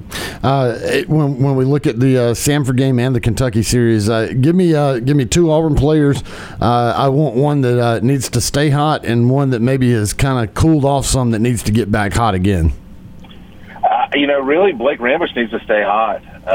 That's kind of what, he has been a huge spark plug on the offense. You actually saw he got moved down a little bit in the lineup to kind of protect Sonny DeShera a little bit. Instead of batting in the leadoff, he got moved down to the 3 spot. And Auburn kind of shuffled their lineup a little bit to try to produce a little bit more, and it did work. Then a guy that kind of needs to stay consistent and not necessarily improve, because you kind of saw it last weekend, but I think a big part of the Kentucky series is going to depend on Joseph Gonzalez in that Saturday game, because depending on that Saturday game is going to be crucial, because no matter how it plays out, because you're either going to be battling for a win, battling for a series, or battling for a sweep, and it's going to really depend on how he pitches. And he got back on track. He was getting back on track in the Saturday game against Alabama. His sinker and his off-speed stuff was working really well, induced a lot of double plays, got out of a lot of jams. So that needs to continue for his start on Saturday, so that Auburn can kind of in the regular season in a good, positive way. Last one for you. This is Kevin Ives with us, Plainsman Parking Lot at AUPPL. Put it into Twitter.com. That's the handle, and follow all of his great coverage. Final weekend before, as I said, postseason, before the SEC tournament, before NCAA regionals, on to super regionals. We're seeing softball 2 weeks ahead of the college baseball world as softball gets set for their regionals this weekend. But coming up this weekend, taking Auburn and Kentucky out of the equation, what's the SEC series that has the most ramifications in terms of seeding and storylines and all of that sort of thing? What else is important in the SEC this upcoming weekend? I mean, it's got to be Ole Miss and Texas A&M. You know, A&M has been one of the hottest teams in the league. They've battled all the way back to now lead the West, and I think they've won like 6 straight series. And then Ole Miss was pretty much, 2 weeks ago, was pretty much left for dead. Everybody thought their season was over, and they didn't really have anything to compete for. But now, they're going to host Texas A&M, and they've won 6 straight SEC games. Swept Missouri at home, swept LSU in Baton Rouge for the first time ever. And so now Ole Miss kind of has a little bit more fire. And so depending on how that works out, if Ole Miss can play their way into the NCAA tournament, it kind of helps Auburn a little bit. It really kind of helps Auburn in the standings for the SEC tournament. We really kind of want Ole Miss to win that series from A&M to kind of bump them down a little bit because for the seeding in the SEC tournament, Auburn really wants to get one of those top 4 spots. Number one, the first spot's going to double bye. Yeah. Yeah, you want that double bye. First spot's already going to go to Tennessee, and then the second spot is going to be whoever wins the West, and then 3 and 4 are just the best overall record after that. And so that's kind of where you want. That's where you want to be. You want to get that double bye, so you're not kind of competing in those first games. So that's the one I would keep an eye on. Definitely Ole Miss and A&M, just to see how they kind of work out. Everybody else kind of really knows where they're at. Alabama could possibly pull an upset of Arkansas. They kind of, end their stuff in their season on a high note. Florida and Carolina are going to be playing, but that's going to be Carolina just plays awful on the road, and they have to go down to Florida. And Florida, I think, is playing their way. They're already kind of in the tournament right now. They're really kind of playing for their seeding. And so you just kind of got to look, around the league. Mississippi State, I think they kind of know where they're going to be. They're going to be at home this year. So, it's definitely going to come down to the wire a little bit. But I would watch that A&M and Ole Miss series just to see what the Rebels can do. Kevin, we really do appreciate the time as always. Thanks for joining us on the show today. Talk to you soon. No problem. Thank you, guys. That's Kevin Ives. He's joining us on the Auburn Bank phone line. I can't wait for college baseball season to jump into postseason mode. Really proud of this Auburn team. I mean, it's not being talked about a lot. This Auburn team going to the College World Series in 2019. But this season still is on pace to finish with the best Auburn baseball season since 2010, over a decade. Yeah. And that does include a team, like I said, that made a trip to the College World Series. Yeah, and this is a team that was preseason picked at the bottom of the SEC, down at the bottom of the West. Not a whole lot of expectations from the media for this team. And here, as we head into a midweek game and then the last game of the season, Auburn's sitting at number 4 in the RPI. Yeah. They're right there at the top of the West, in very good position to host a regional, potentially even get that national seed to host a super regional if they're able to. So, yeah, I mean, it's been a great season, and there's been a lot of different guys that have been a part of that. Sonny DeShera obviously has been a huge part of that, has become one of the best hitters in the entire conference. But then guys like Joseph Gonzalez and Rambush and Howell, I mean, so many guys. It has been a full team effort on offense and defense and pitching.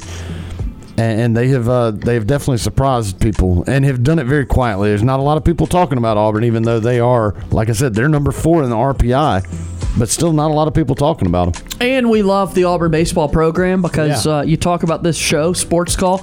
The head coach that has been on our program more than anyone else, Butch Thompson, the head baseball coach for your Tigers. So a lot of love there. Let's take a break. We're back with more after this. Tiger 95.9.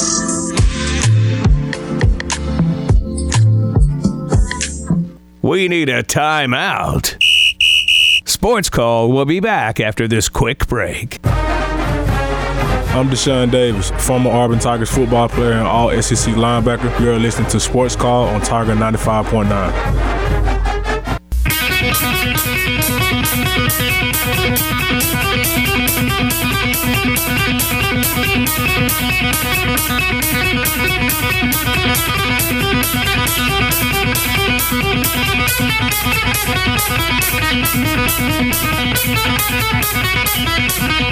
Sports Call, Tiger 95.9 FM moves on here on this Monday. Thanks again to Kevin Ives, Prainsland Parking Lot, for joining us on the show a moment ago. And our good buddy Brant Daughtry here with us as well. Hello. Brant, how was your weekend? My weekend was great. It was the first weekend in like 4 weeks that I haven't had anything planned, so I stayed home and did nothing. And you were pleased with that decision? I was pretty okay with that. Doing nothing is awesome. Yeah. I mean, it's not all the time. If I do nothing for too long, I get kind of restless. But taking a weekend and just kind of chilling out after not doing that for a little while, it was a good experience. It was a good time. How do you feel about doing nothing, Tom? I get bored very easily. Yeah, that's why I bartend, I firefight, I do this radio show. I'm always trying to do something. So I'm the same way. If play for the Thunder Chickens, play for Auburn Fire Department, whenever they call me up to go and fill in for somebody. I've only ever done that. I did that once, but no, I get bored easily. I have to be doing something. But it is also nice to sleep late and just lay in bed and sleep's great. Yeah, man. Just laying in bed and not getting out because you don't have to. It's a wonderful experience. I pretty much, now I had to work last night, but it's pretty much what I did my Sunday until sleeping right up until I needed to get a shower to go to work. So there you go. Yeah. Do we know what our Wacky Wednesday topic is going to be this week? Don't know. I don't either. That's why I'm asking you. I didn't know if you had anything. You're not going to be here. Yeah, we'll be. I thought you were leaving. I thought you were heading to regionals Wednesday. I've been misspeaking the entire time. I will be here for Wednesday's show. Okay. I will leave first thing Thursday morning. Okay. A change in plans, change in practice schedule for the Tigers, so I will be leaving first thing Thursday morning. Gotcha. Well, I may have to try to come up with something then. Or, I mean, we could collectively try to do that. It's been a lot of surprises. Like, you either surprise me or I surprise you with what the topic may be. And you weren't here last week, and we didn't have a show on Wednesday because we played softball on Wednesday. 2 weeks ago, we tried some goofy jelly beans. I can't get over that. I hate that I was not here for that. I was on the road to do a high school softball game, and I had to listen to that on the podcast later. Which you can find anywhere you get your podcast. Yes. Search Sports Call Auburn. JJ has agreed that on one of these, I got to have enough time to get the supplies for it, but JJ has agreed to do a hot sauce challenge. Oh no! Goodness. So we're going we're going to burn his rectum out. Y'all can have fun with that. I can't do hot sauce, man. I didn't think about that. I can do like kind of hot sauce. I can't do like the bad things. I can't. No. There's pain that like it. No kidding, man. It's not a fun experience to consume it. But then also once you consume it, it's got to go somewhere. The digestion that takes place. But, sure. But the thing is, it's Why not does like this show always like to go in these directions. It always ends up going somewhere it just doesn't need to. You're not going to be like eating in a challenge like this. You're not going to be eating vast quantities of it. Yeah, no, you're going to be like, I guess you're going to like chicken wing or something. Probably not even going to do straight that. up. Or you just like dab it? Yeah. Probably do a dab. I'll have something, whether it be like a little cracker or a little something, and you just put a dab. Get him like an order of French fries or something at least. Sure, something. So I mean, it'll be enough to burn you up, but it's not gonna, and we'll progress. We'll start soft and get you on up there into some real man world. There is one thing that I did want to bring up with you because you mentioned this earlier. I'm going to present you with a player currently in the NBA. Okay. I want you to tell me his first name. All right? All right. He's a guard, big guard, plays for the Dallas Mavericks, was MVP of the last playoff series that just ended. Luka. His first name is Luka. Good job. What is his last name? Doncic? That's not what you said earlier. No. What did I say earlier? You said Doncic. You said Doncic. You said Doncic earlier, and you've said it before because it's bothered me. Right. His name is Doncic. Doncic. Doncic. Doncic. Yeah. What did I say? Doncic. See, I always thought it was Doncic. It's Doncic. According to Google, okay, it is Doncic. He has 2 accents in his last name, He has which is amazing. 2 different C's in his last name, which I love. Yeah, it's a really cool name. Everybody confused. It does. We don't come across that too often. You especially. Yes. But yeah, his last name is Doncic. All right, that's all I had. That's all I'm going to contribute to the show today. Thank you. You carry on. The last time you also were talking about Wacky Wednesday, I misspoke. And it wasn't you that misspoke. Yeah. It wasn't you that misspoke. No, I think it was Brooks. Brooks said it was his idea? No, Brooks said it was your idea. Oh, okay. It was my idea. Okay. Because when Brooks brought those in, I was like, this is a segment.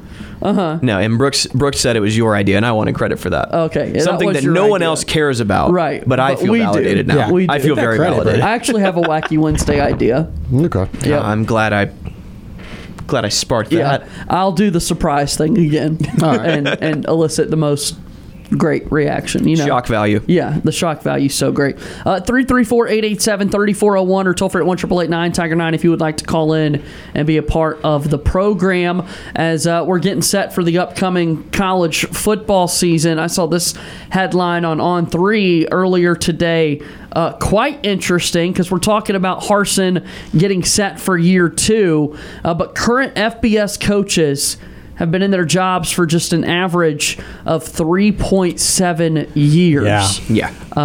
Which is crazy, kind of the turnover that we're experiencing in the sports.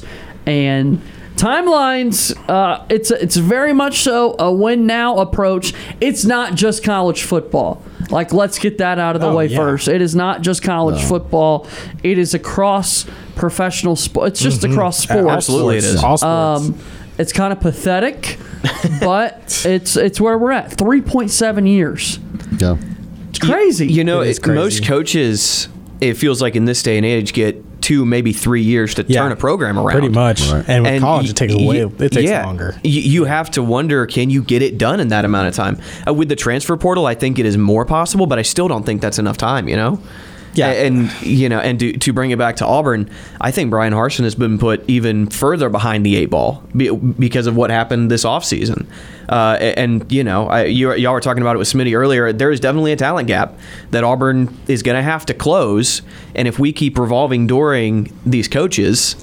You like that verb, revolving dooring? Yeah. If Auburn does end up having a revolving door at coach, I'm with Smitty. I don't think they're ever going to get to the point where Tennessee is, because Tennessee has shot themselves in the foot and in the leg and in the knee, and they've just kind of gone up their body, shooting themselves in various spots. I don't think Auburn's going to do that, but man, you would hate to see. We had Ferguson here 2 weeks ago, and he basically said, "Look, you're never going to out-recruit Alabama and Georgia and LSU and Texas A&M because they can use all the money they have now. Yep. You're never going to out-recruit those schools, but you've got to close the gap. You've got to get as close as possible and then find some diamonds in the rough," which I think Brian Harsin can do. I think he has the ability. I think Brian Harsin has the ability to develop, because I'll always go back to Leighton Vander Esch, who played 7-on-7 football in high school and became a first-round draft pick after walking on at Boise. That's possible. I think Brian Harsin can do things like that. I don't think that's going to happen. I don't think you're not going to recruit a kid who played 7-on-7 to come play Auburn, to come play football at Auburn. But I think Brian Harsin can find those 3-star athletes, the Roger McCreary's, the Daniel Thomases, who become difference makers and develop them into high draft picks or guys who get their shots in the NFL, And that's what Auburn has to do if they're going to close the gap. But the thing is, I still think Auburn can eventually get back to recruiting in that super elite level at some point. And I look at Georgia. Georgia was kind of they were definitely not in the doldrums, but I mean, they were getting some guys here and there, Right. Nothing earth shattering. Kirby Smart takes over and immediately does that. Yeah. So Auburn can do that. Auburn can do that, but you can't continue to fall behind, or it's going to be harder to dig out of that. Auburn has a lot of support. There's a lot of financial support with Auburn. There are a lot of NIL deals available around Auburn. Everything. It's not Auburn. Auburn is not one of the Mississippi schools. No, Auburn has the base and the history and the tradition and the facilities, and they've got everything in place to be what they need to be and what Auburn fans and alumni want them to be. but you can't fall behind too far. I agree. They've already fallen behind, but you cannot keep falling behind, or else it's going to be damn near impossible to get out of it. But it is possible. Yeah, I think that he has the staff now. I think he has the staff that he wants to truly recruit around the area and get the guys that he wants in here, especially coaching wise. He's got his offensive coordinator, defensive coordinator. I think they're not going to be, there's not going to be any disagreement with how he wants the team to be run now. I think everything is kind of now. How do you say? There's some uniformity now and some agreement within the program. Synergy within the Auburn coaching staff. Yes, within the program now, and I think that's going to be a major factor in how they're going to be able to bring guys in and develop them, and who the type of guys that he wants to have on the team. And I think it'll be interesting to see what happens with this team as. I don't think nothing's going to change throughout these summer workouts, but I'm talking once we get into the season and see how that progresses, but especially after this season. Yeah.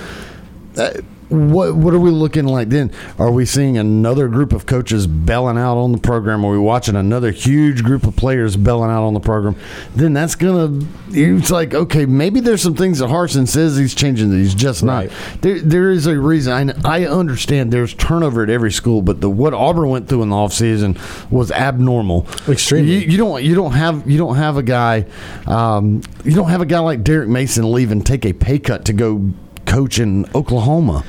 There's something going on there. Some of these other coaches and the amount of players that we're talking about, how disgruntled they were with how things are being run, you're going to have that with a new coach, but not to that extent that Auburn had. So it made me think that there had to be something going on there. So now what happens in this next offseason? Are we retreading exactly what we just went through again? Or do we see more positive? Do we see things moving in the right direction instead of either spinning your wheels or moving backwards? So I think my thing with players leaving, here's my thing with the players leaving.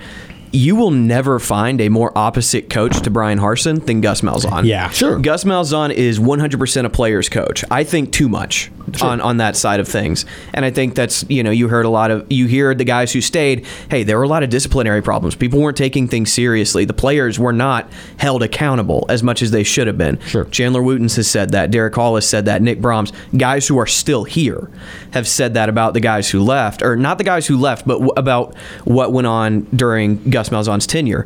I think Brian Harsin does have to come closer, but when you sign to play for a Gus Malzahn, a player's coach, a guy who wants to help you, I think there's something to be said for being a player's coach, a guy who is going to be kind of a father figure to you, and that guy leaves and you bring in Brian Harsin, famously a hard ass, right, who's not going to let you get away with anything, who's going to punish you if you slip up at the drop of a hat. I would rather not see players leave, obviously, but I think going from Gus to Harsin was such a culture shift, big time, that the guys that wanted to play, it's culture shock. The guys who wanted to play for a coach like Gus didn't get pushed out the door, but kind of said, this isn't what I signed up for, because they wanted to play for Gus, and they got Harsin. Yeah, but and that's why so many of them are at UCF now. Yeah, and I don't know that we're going to run into this situation, but I was around when Auburn baseball hired Sonny Galloway. It may be two completely different things. However, part of what was going on with Sonny Galloway when he was here as the baseball coach, brought him in. He had great success at Oklahoma, had taken him to the College World Series, great successful coach, and you really thought, and everybody knew with him coming in, he's going to be a different type of coach than we've had. He is a no-nonsense. He is a stickler for the rules.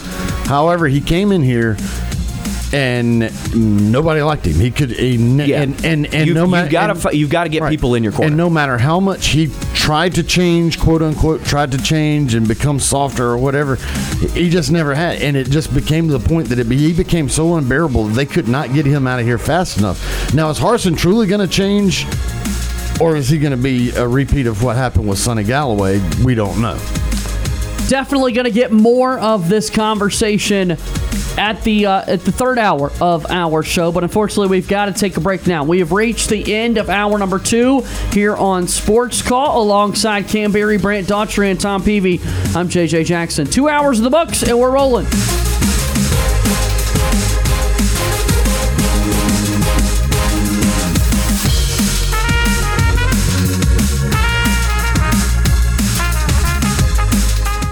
2 hours of Sports Call are finished. Don't touch that radio dial. We've got 1 more hour to go. Whether you're leaving work, cruising around town, or listening on demand, we've still got some fun left for you. To be part of the show, give us a call at 334-887-3401 locally or toll free at 1-888-9-TIGER-9. Auburn's first and Auburn's favorite sports talk show has been on the air since 1995 and is ready for 60 more minutes of fun. Now, let's get this hour of Sports Call started.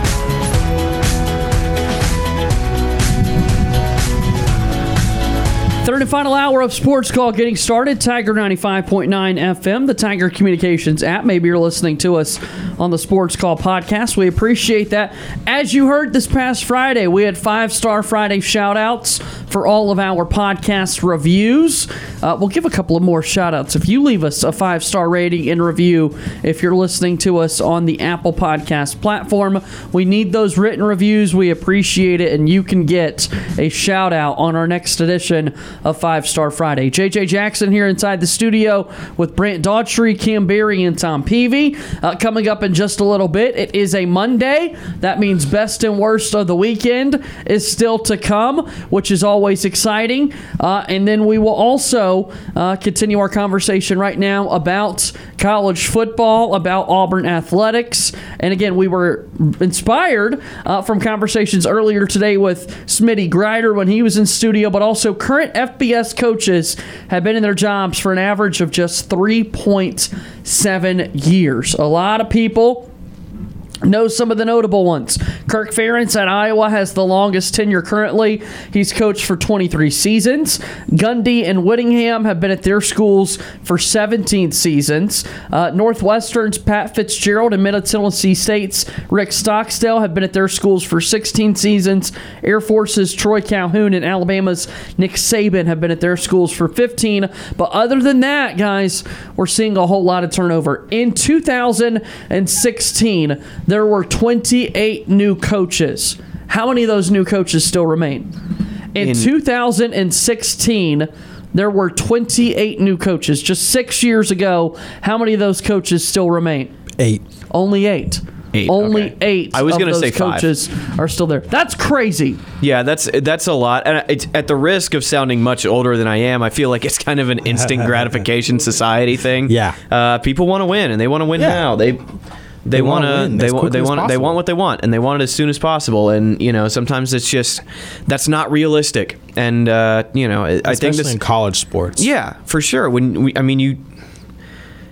were talking about it earlier, like true freshmen don't typically contribute in most sports. In basketball, they can if they're just this big name recruit. But, yeah, if you're a Jabari Smith or a guy like that. But in football, very rarely does one true freshman turn around an entire program. No. And then, sophomores even. You will have more sophomores playing, but you cannot have one sophomore completely turn things around. You cannot have a class of sophomores unless it's just a great class, And getting a great class is not super easy. So I really think you need 3, maybe 4 years. Yeah. As long as, obviously if things are just in the toilet and it's obviously not working, then go ahead and get rid of the guy.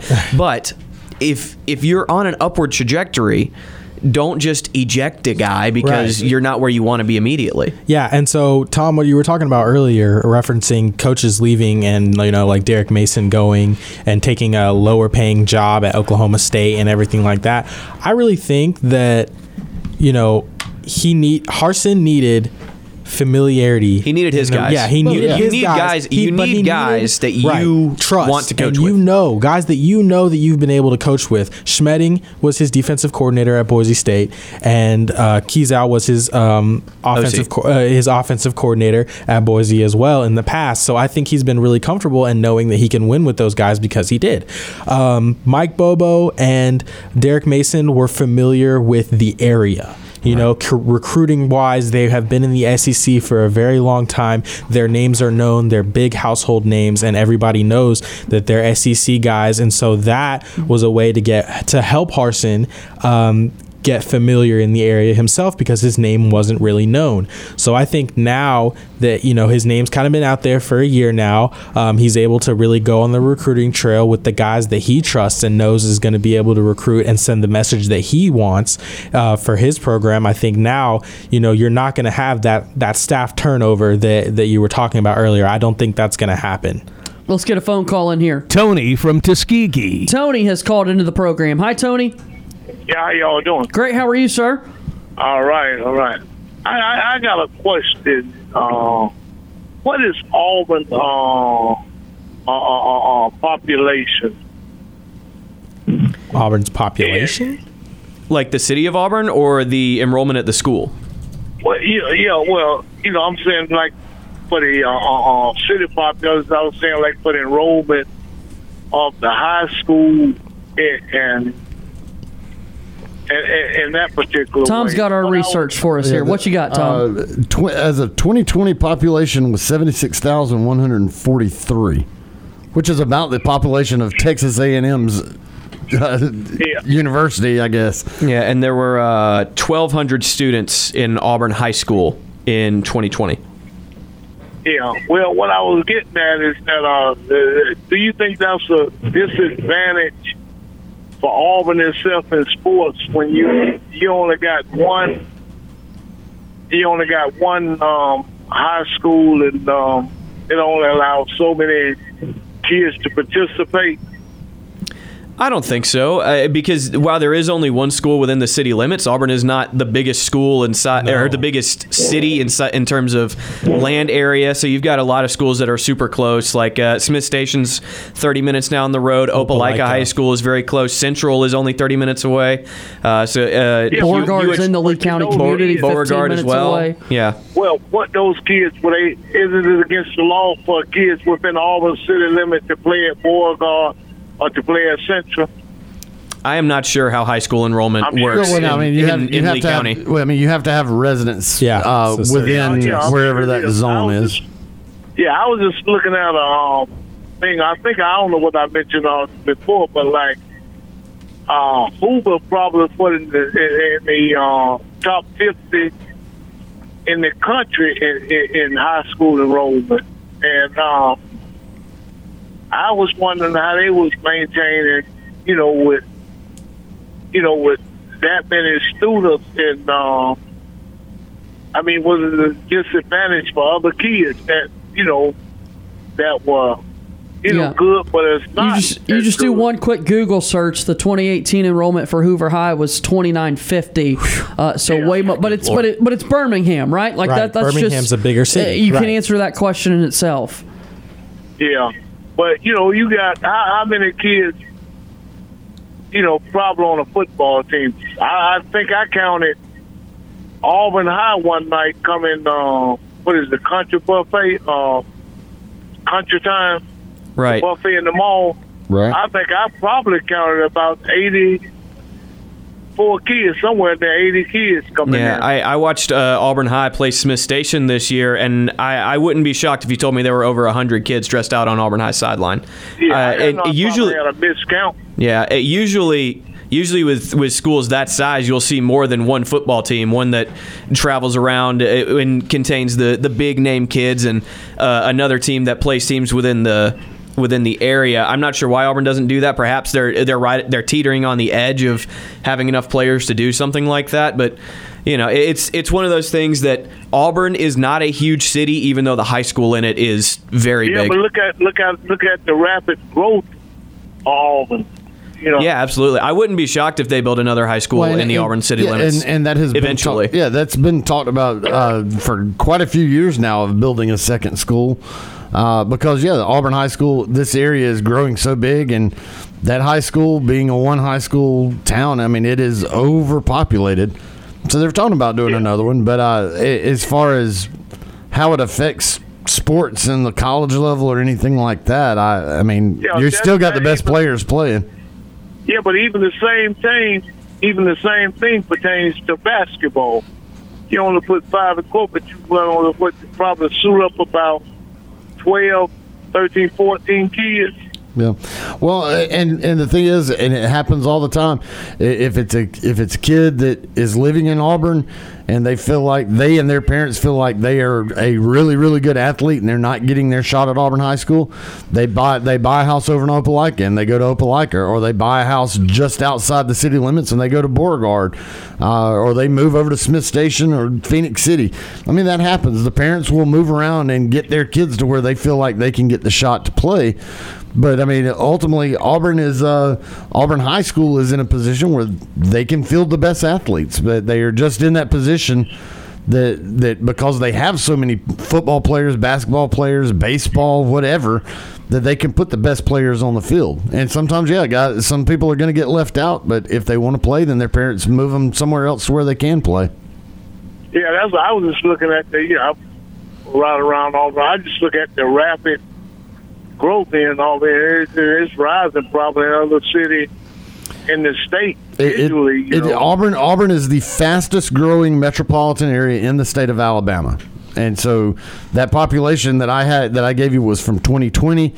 It's more than that now here in 2022. When you think of all the companies that are bringing their business and opening here in Auburn, I mean, you're bringing a lot. You also get in Auburn, you get a huge melting pot because a lot of these companies that come in are overseas companies, and so you have a huge Asian population around here. From a lot of the Asian companies are coming in. Germany, you get a huge German population from some of the companies that are coming in, and so it's growing. I mean, it is growing faster than people can wrap their heads around. And I think eventually you're going to have a second school here. But right now, Auburn High is able to do what they're doing with just the one high school. Yeah, I got one or two other questions. I heard you all talking about Brian Harsin and the problem. There may have been some problem going on. Well, how credible was the statement that Smoke Monday made about Brian Harsin not being able to deal with a different type of kid? You know, that is an interesting thing to me, and I think that's something that Brian Harsin is going to have to learn because, I've had this thought before. The kid you're coaching in Boise, Idaho, is not the kid that you're going to be coaching at Auburn. Very, very different lifestyle. Very different lifestyle there, regardless of where that kid is coming from. If you're recruiting that kid from Atlanta or Montgomery or Birmingham or a place like that, or Miami, Florida, you're going to have issues if you're trying to coach them the same way you're coaching a kid from Boise. So it's, I think that's something that Brian Harsin is going to have to learn. And if he can't learn, he'll be out of here soon. But at the same time, I think that Smoke Monday was emotional at the time. I think he was upset with a lot of things that happened, and he was letting emotion get the better of him in some ways. So I'm sure, like most things, there's an element of truth to what he said, but maybe not as drastic as he was saying. Yeah. Now, my last thing is, do you think he can stick around, or would the pressure be on him with a 5 or 6 win season second year? I think they let him go. Honestly, I think with 5 or 6, wins, then enough the quote unquote powers that be, will let him go. To force him. I think you got to win 8 or 9 this year to stay. I think 7. I think 7 is kind of your cut. And again, if you go 7 and 5, it depends on what the 7 look like and what the 5 look like. If you're competitive with Alabama and Georgia, but you fall short, then that's one thing. But if you're barely squeaking out wins over teams like the Mississippi schools and Missouri this year as well. Yeah, Missouri is your SEC opener, I believe. So, and you just get dominated at Georgia and at Alabama, then I think that Brian Harsin gets let go, even if you win 7 games. We've been asked the numbers question so many different times, and we've asked every beat writer that's been on our show, what is that number, if there is a number. But I think you just kind of hit the nail on the head there, Brian. I think it's more of what did the outcome, what does the results look like on the field, as opposed to, okay, you've got to get this number to be safe. I think context is so important in all of it. Yeah, but the best thing I think happened was that Auburn let Tommy Tuberville go. Yeah. And because he gave Alabama all kind of problems. For you're pretty thrilled about that, no doubt. No doubt. Right, Tony, it's good to hear from you, all right? Appreciate y'all taking the call. All right. Well, that's our buddy Tony from Tuskegee joining us on the program. So I'm trying to look it up. Might have to save this thought for after the break, but I'm just, give a tease. They're just saying that expecting another high school to open up by 2024. All right, yeah, that doesn't shock me at all. No. It's growing.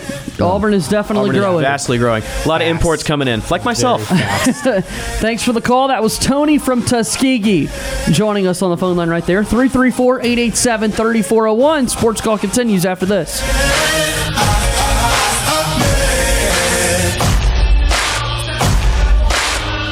JJ Jackson and the guys want to hear from you. Give them a call to join Sports Call at 334-887-3401. We're done paying the bills.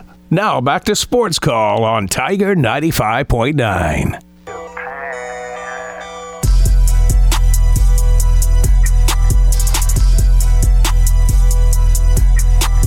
Getting closer to best and worst of the weekend on this Monday. We do it every single Monday. What was the best thing that happened over the weekend? What was the worst? 887-3401. Toll free at 1-888-9-TIGER-9. We'll go ahead and share this worst for everybody. Obviously, our thoughts and prayers are with the Buffalo community with what transpired over the weekend. That outright takes the worst of the weekend for all of us. So we'll definitely try to have a couple of more lighthearted answers to that one. But just evil, ugly, every way you want to look at it, the events that took place over the weekend in Buffalo. Appreciate Tony from Tuskegee giving us a call a moment ago on the Auburn Bank phone line. Had a good number of calls. We know this time of year it can tail off a little bit. Not as many people excited because football is so far away, and we know football's always the talk of the town here on the Plains, but really proud of this Auburn baseball team. What they've been able to do as they get set for postseason play. One series left on the docket. But Tony's joining the conversation, Tom. It's football all the time. Kind of looking at the size of Auburn and how it compares to other spots. And that can matter, what you're kind of working with locally as well. Because we're seeing how big things are in Texas. We're seeing the population continue to grow. We're seeing, the school at A&M accept more students, and that only helps. Well, and we mentioned Hoover in Alabama. There for the longest time, Hoover was the only high school in Hoover, and it finally got to the point that they had to build Spain Park. Right. But now those two, where Austin Scott went to school, those are still our growing, dear friend. Those are still growing, flourishing, and even with a second high school, it will be interesting to see. Right now it's supposed to be a new high school here in Auburn, starting in 2024. What do you want to name it, Tom? Patrick Fane Dye High School. I feel like it wouldn't shock me if it was named after something connected with the university. Yeah, I think it would be something connected more with the city and not the university. Yeah. Well, is the university not kind of like the central hub of the city of Auburn? It is, but I mean, two separate entities. Yeah, there's so much history within the city of Auburn. I just had the nightmare idea of Stephen Leith High School. Oh gosh, goodness. I mean, there's so many figures from the city. Yeah, that's fair. It's always so fascinating Tim Cook High School. See all those things play out. Yes, sir. I think he would like to go back closer to Robertsdale. Right. Again, he and Brooks Childress, same alma mater, which is just really Brooks Childress and Tim Cook, one and the same. Yeah. I mean, you often confused for one another. Yeah. Our dear Brooks. No. What I was going to say, my dad, being a former high school principal, opened a school in Charlotte. And for the longest time while they were going through the naming process, it was just referred to as High School C in kind of the voting area by a board in the community that took place. And I would imagine that's going to take place as well from your Board of Education, trying to put voting out there for the community in some form or fashion. But yeah, it's just kind of interesting to think about. It's Auburn, what else is there going to be what communities can get some backing and that sort of thing? I'm trying to think of the schools I went to. Every school that I went to was named for every school in the area I was named for where it was. There was Houston County High School, which encompassed the whole county. I went to Perry. There was Warner Robins. There was a school called Northside. It was on the north side of Warner Robins. They called it Northside High School. Okay. But there was another one that got put up when I was a kid called Veterans High School. It was, I believe it was on Veterans Parkway. I can't remember, but they really lean into this is a military themed high school, and the lunchroom has pictures of soldiers all over it, and they had like a Humvee in the middle of the cafeteria, and that was where they got their condiments from. Interesting. So I'm wondering, will Auburn do something like that, or will they? I love the North Side, South Side, East Side, West Side naming convention. So they may just do Central of Auburn, like they did with Auburn Central Phoenix High City. School. Yeah, Auburn Central High School, like they did with Phoenix City. Yeah, I don't know if they would do that. It is super close to the other Central. Well, and one thought is because an entrance is going to be off of Highway 14. So where the new high school is supposed to be is like around the Richland Road, Highway 14 area. Okay. Yeah. Highway 14 is also Martin Luther King Boulevard. Okay. So I can Martin see Luther King High School. You could potentially have MLK High School or Richland High School if it's off Richland Road. I don't know if they're going to go that route or if they're going to just come up with something offhand or if they name it after a prominent Auburn figure. Yeah. PV High School? Let's go. 887-3401. What is the mascot of PV High School? 1-888-9-TIGER-9. I need to know that answer. Big fat bald guy. School colors? Pale white. All right. Those uniforms are going to look great. I like I'm that sure. answer. All right. It's Matt just the fat from daddy's. Auburn. It's just the fat daddy's color scheme. Matt has joined us on the program. Hi, Matt. How's it going, guys? Great. How are you? Hey, JJ, I think your mic might be muted. Look, I fixed it. So always looking out for you, bud. Somebody's got to check you every now Yeah, I appreciate it. Look, if we're naming it after a prominent Auburn figure, we all know that it's going to be Yellowfella High School. And there you go. It's going to be a cowboy. There you go. All right. Yeah. Jimmy Rain High School, that's it. The mascot is the yellow fella. That wouldn't shock me at all. That really, we're saying that in jest. It wouldn't shock me. Well, I mean, because he's from Andalusia. I mean, he's an Andalusia guy. He's That's not true. really an Auburn guy necessarily. Interesting. They're not Andalusia. Abbeville. Isn't that right? That's not too far away. Yeah, it's Abbeville. Abbeville, not Andalusia. Abbeville. That's where Great Southern Wood is. Yeah. But yeah, that's and Great Southern Wood will be their be Great Southern Wood Field at Yellowfella Stadium or something like that. There you go. But anyway, I had to call and chime in on. I think that's a great idea. We like it. Prominent Auburn figure, Robert Lauder High School. just somebody on the board, someone rich from this area. And they end up. Your head coach is going to be, Tommy Tuberville or Gus Malzahn or somebody like that. They'll figure out a way to bring them in, and everybody will hate them for it. But that'll be next Auburn University's next coach. But so the whole thing with the high schools in the area, like I know they're not as competitive, but I mean you've also got the Lee Scotts and the Glenwoods and all of that in the area too. It's not just Auburn High School or Central High School or Smith Station High School. Right. No, you're right. There are certainly other schools that factor in. It's more schools than just Auburn High that gets all the praise, but another one would definitely add to the dynamic. But yeah, you're exactly right. That's a second high school coming in by 2024 is not a surprise at all. 2 years away. I mean, it should be here before we know it, and momentum, I would imagine, will pick up as we get closer to it. But fellas, it's been a Monday. Y'all keep the show rolling. All right, we'll do it. Thanks for the call. That's our buddy Matt from Auburn joining us there on the program. Facebook, Twitter, and Instagram at SportsCallAU. Ricky sent us a message at SportsCallAU, at Tom Peavy, at Brant Daughtry, and at JJ Jackson. Give some love to at Cam Berry for us next time, Ricky. And he keeps tagging the wrong Brant. He's spelling your name with a D. Yeah, Brandt is how most people think Brant is spelled. I will speak for Ricky here. Typically, Brant is spelled with a D in it. Long-time listener of the program, our buddy Ricky, who's also a Daughtry. But I think he spells it differently, if I'm not mistaken. How does he spell it? It should be on his profile. Let me do some quick research. Because most people see my name and think it is Darty or Daughtery. Right.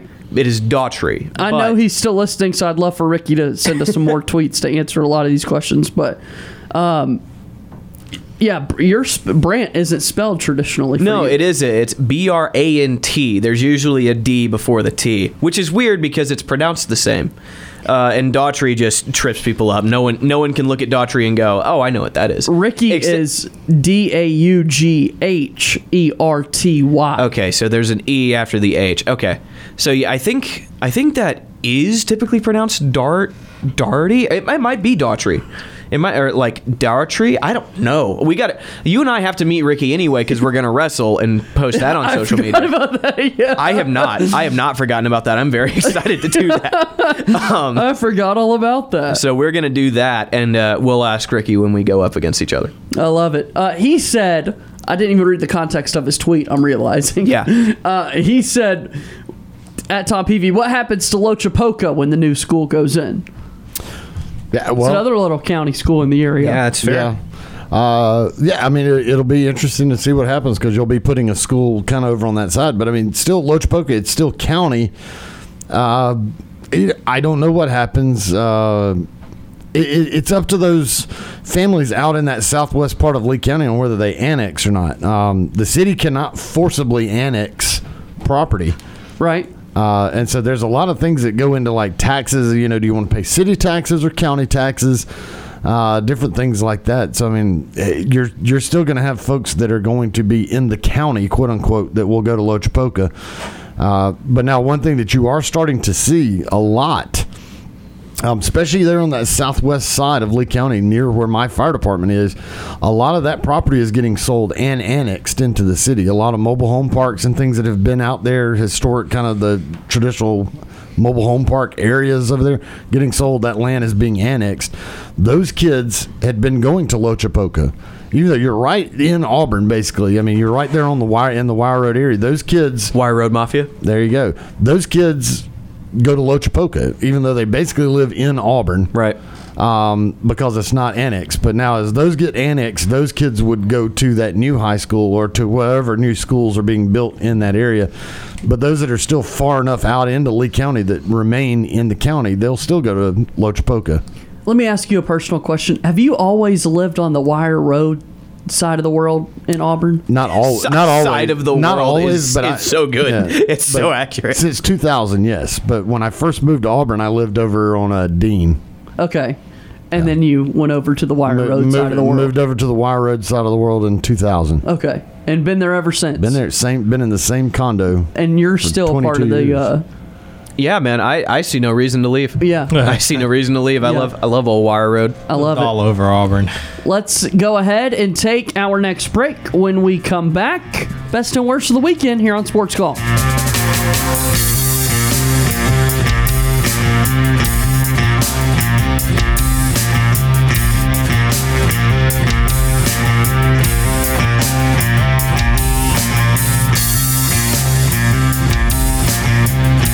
Sports Call has been on the air since 1995. I'm Jeff Whitaker Jr., former Auburn Tigers defensive tackle and national champion, and you are listening to Sports Call on Tiger 95.9. 10 second to 10.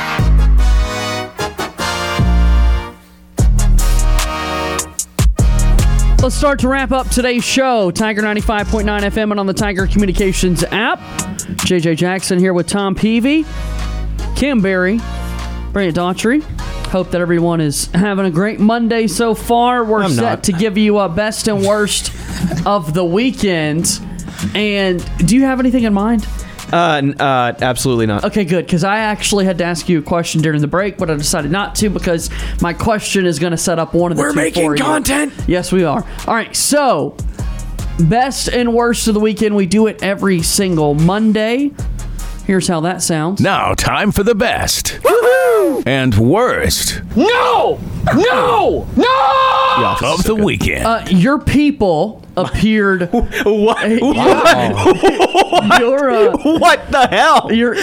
Your people appeared on my internet timeline this weekend. You still have but clarification. Your people, please explain. And that being that your people. I'm glad you asked me this and not Cam. My Chemical Damn Middle Georgians. Yeah. Yes, Tom. I want you to be proud Cam of me is that I black. remember this. My Chemical Romance. Yes, my favorite released band. a new song. They did. They for the first time in forever. I saw a 14 headline. 14 years. And so that's your best and worst of the weekend. So was it a best or was it a worst? It was really good, man. Okay. Foundations of Decay. It's like 6 minutes long, and I think they're teasing a 6 minutes long. They're teasing a new album. I'm pretty sure it'll be their first album. It'll be their first full length album release since 2010. I want to say they released something in 2013 that was kind of like a best of that had one new song on it. That was really cool. But the last time they released a new album was 2010. And they got together at the end of 2019 and said, hey, we're going to start back touring again. But they weren't planning on releasing any new music. Right. Or at least that's what they said. And I think this is... And then obviously the pandemic happened. They had to cancel it. All pushed all of that back like a year or two. But they are touring again, and I think that they're going to release a new album soon, and I'm very excited. What did you think of the new song? So I thought it was good. The lead singer, screaming all throughout your 20s does bad things to your voice, but he still has most of it. He sounds different, but he doesn't sound bad. He still sounds good. And I think that it's going to be good, man. I mean, they lost their drummer. Their drummer's not a part of the band anymore, but they've still got the four main guys. So I'm very, very excited. I thought that the song sounded good. How many times did you listen to it? I've listened to it 3 or 4 times. I haven't gone through it a lot, but I haven't just listened to it over and over and over again. But more than once. Yeah. Okay. All right. So that's a best for you. That was definitely a best. It released on like Thursday, so I don't know if we're going to count it as a best of the weekend, but I did enjoy it. I am very excited for what's going to come of it. It came across my life over the weekend, so we're going to count it. Yeah, it's a big deal, man. It's a big deal. I know. That's why I saw MCR. I'm like, wait, this is what Brant always talks about. So he always talks about. I've talked about it like maybe 7 times around you. But I talk about it with Tilly all the time because Tilly loves MCR. She's like me. But you talk about it, Tilly and I have very similar music tastes. And you talk about it more frequently with Ryan. I do. Ryan also enjoys that type of music. I mean, Angels and Airwaves, Blink-182, same, or not the same band, but the same front man. Yeah. So, yeah, I've listened. Wait, is that real? Yeah, the guy who is the lead singer for Angels and Airwaves. Yuri, the Yuri guy? No. Shame him. You're thinking of Brendan Urie, who is the lead singer of Panic at the Disco. Oh, okay. Which is to say now he is Panic at the Disco because there is no band anymore. It's just Brendan Urie. Okay. But when they started, they were a full band. And no, I can't. But the lead singer... Tom DeLonge was the lead singer of Blink-182, is now the lead singer of Angels and Airwaves. Ryan, check me on that. He's not listening. Okay. I think that's right. Okay. But I have started listening to some Angels and Airwaves stuff since I learned that from Ryan that the lead singer of Blink-182 is now with Angels and Airwaves. And you're okay with it? Yeah. Okay, good deal. Yeah, they're good. Cam, your best of the weekend? Best? I met my girlfriend's parents this weekend. Hey. Heck All yeah, right. man. Heck yeah. Yeah, it was really fun, and I think everything went really smoothly. Okay. Had a great time meeting them, so I really enjoyed that. So yeah, definitely the best of the week. I mean, that's a win for all of us. I like that. I think I got the nod of approval. Okay. Woo! That's big time. Yeah. Can you top that, Tom? Well, first of all, I was going to say if Brent's people are Middle Georgians, I guess technically I'm part of your people. Yeah. Technically, I was And born Cam's in, not too far in away. Middle Georgia, so I'm glad to be part of your people. Where were you born? We stick together. Yeah, Milledgeville, Georgia. You always say that. Yeah. Milledgeville, I not just not remember far the at all from Perry. Columbus. Yeah. Milledgeville, not far at all from Perry. Are you sure? Yes. Yeah, it's that whole Macon, Warner Robins, Perry, Milledgeville, all that area is Elko, I guess. Cluster. Yeah. Elko? Elko is like south of Perry, and when people, the rumor about Perry High School is that it's super country and that the city of Perry is super country, and it kind of is, but that's not where the super country people in Perry come from. The super country people come from Elko. The Elko is like farmland. No one lives within a mile of each other. Okay. That kind of community. Yeah. Some great people from there. Not talking down on them at all, but when you talk about the country people at Perry High School, they're usually from Elko. And then you mentioned Tom DeLonge. He's quite the UFO hunter now. Is he? Oh yeah, he's like big time UFO investigator. Yeah. So that doesn't shock me. Usually those pop punk guys are like a little bit weird. Yeah. Best of the weekend for me, it's definitely Auburn baseball, and it was a sweep. I know they didn't play the third game, get it completely done. But Auburn still won 2. And any sweep over Alabama is good. And that was a sweep over Alabama in basketball, and now a sweep over Alabama in baseball. And anytime Auburn beats Alabama, it's a good day. It's a great day. It's an amazing. It's a great day to beat Alabama. Wish they had gotten the third game in, but I will definitely take the 2 wins. So always happy when that happens. Worst of the weekend, Tom? Worst of the weekend would be the fact that I guess the weather canceled that third game. I would have liked to have seen a 3-game sweep. I'll take 2. But I would really like 3, and I think Auburn was in good position. Like I said, when it got postponed, when it paused or delayed, bases loaded with 1 out and Brody Moore, one of your hottest hitters at the plate. You had to like the position that you were in right there. But Mother Nature had different ideas, so unfortunately you didn't get to play the third game, and that's disappointing. And I don't like that rule. That you have to start by 7 o'clock, especially when Alabama is just a couple hours away. They bust over here. It wasn't like they were trying to get on a plane and fly back to Fayetteville, Arkansas, or Columbia, Missouri, or even further. They literally just had to get on the bus and go another couple hours. I don't like that rule. I hate it. Especially when you're getting this late in the season. And for Alabama, I mean, this is a team that's trying to play their way into the SEC tournament. They needed that third game. It cost both teams. It really did. I mean, it hurts Auburn, but I mean, it really hurts Alabama. When they lost those 2, they desperately needed to try to get a win to help get them in position for postseason play. And they didn't get that opportunity. And so I know all those players wanted to play, the coaches wanted to play, but I guess the league rules or whatever the heck it is say you have to start by 7. And Mother Nature was not having it. So, yeah, definitely a worst of the weekend. You guys have a worst of the weekend? I do, actually, but I'll let Cam go. All right. My worst of the weekend yesterday was watching Chris Paul's sons get beat like that. It really hurt. I do like Chris Paul, dude. I like Chris Paul a lot. I really want him to win a ring. And so, last year, doing it a long time. Yeah, he's had his 37th birthday during the series. He's got all the other accolades. He plays so well. Point guard. I think he's the best point guard of all time. I mean, just he's an amazing player, and his understanding of the game is just almost unmatched, maybe next to LeBron. But to see the Suns get blown out like that at home. Oof. 37, he's 37 years old. You're not sure, he's got this 3-year contract with the Suns, but you're not sure if that's gonna, he's gonna be able to play through that. And he's just getting old, and you just see it, and it just hurts me to watch because I really want him to get that ring. I think that would solidify his career, and so seeing that was the worst of the weekend for me. I'll tell you this: we had the game playing at the bar last night, and there a lot of folks weren't paying attention. It was in third quarter, and somebody commented, they're like, "Holy crap, is that score right?" And I had not been paying attention. I looked, and I was like, "Oh, dude, good. It was Lord, it's a game 7." Yeah, Suns had 27 in the first half, and Luka had 27 in the first half by himself. Yeah. Somebody literally they thought something was wrong with the graphics. They're like, "There's no way that score is correct." What is it? Oh wow, yeah, it is. Doncic. Luka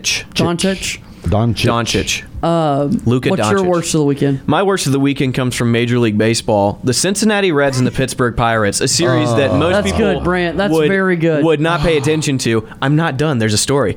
It's not just the fact that those two teams played each other. Do you know where I'm going with this? Yesterday's game? I believe it was yesterday. It was yesterday. Was it yesterday or Saturday? The no-hitter. Okay, yesterday. Thanks for burying the lead. Sorry. The Cincinnati Reds no-hit the Pittsburgh Pirates and lost anyway. I don't understand. It was 1-0. So I'll Cincinnati outline. had 4 hits. I meant to look that up and try and understand how that happened. Cincinnati starter Hunter Green went 7 1/3 through 118 pitches, which is an MLB season high. And he walked 2 batters in the 8th, right? Eighth inning, 1 out.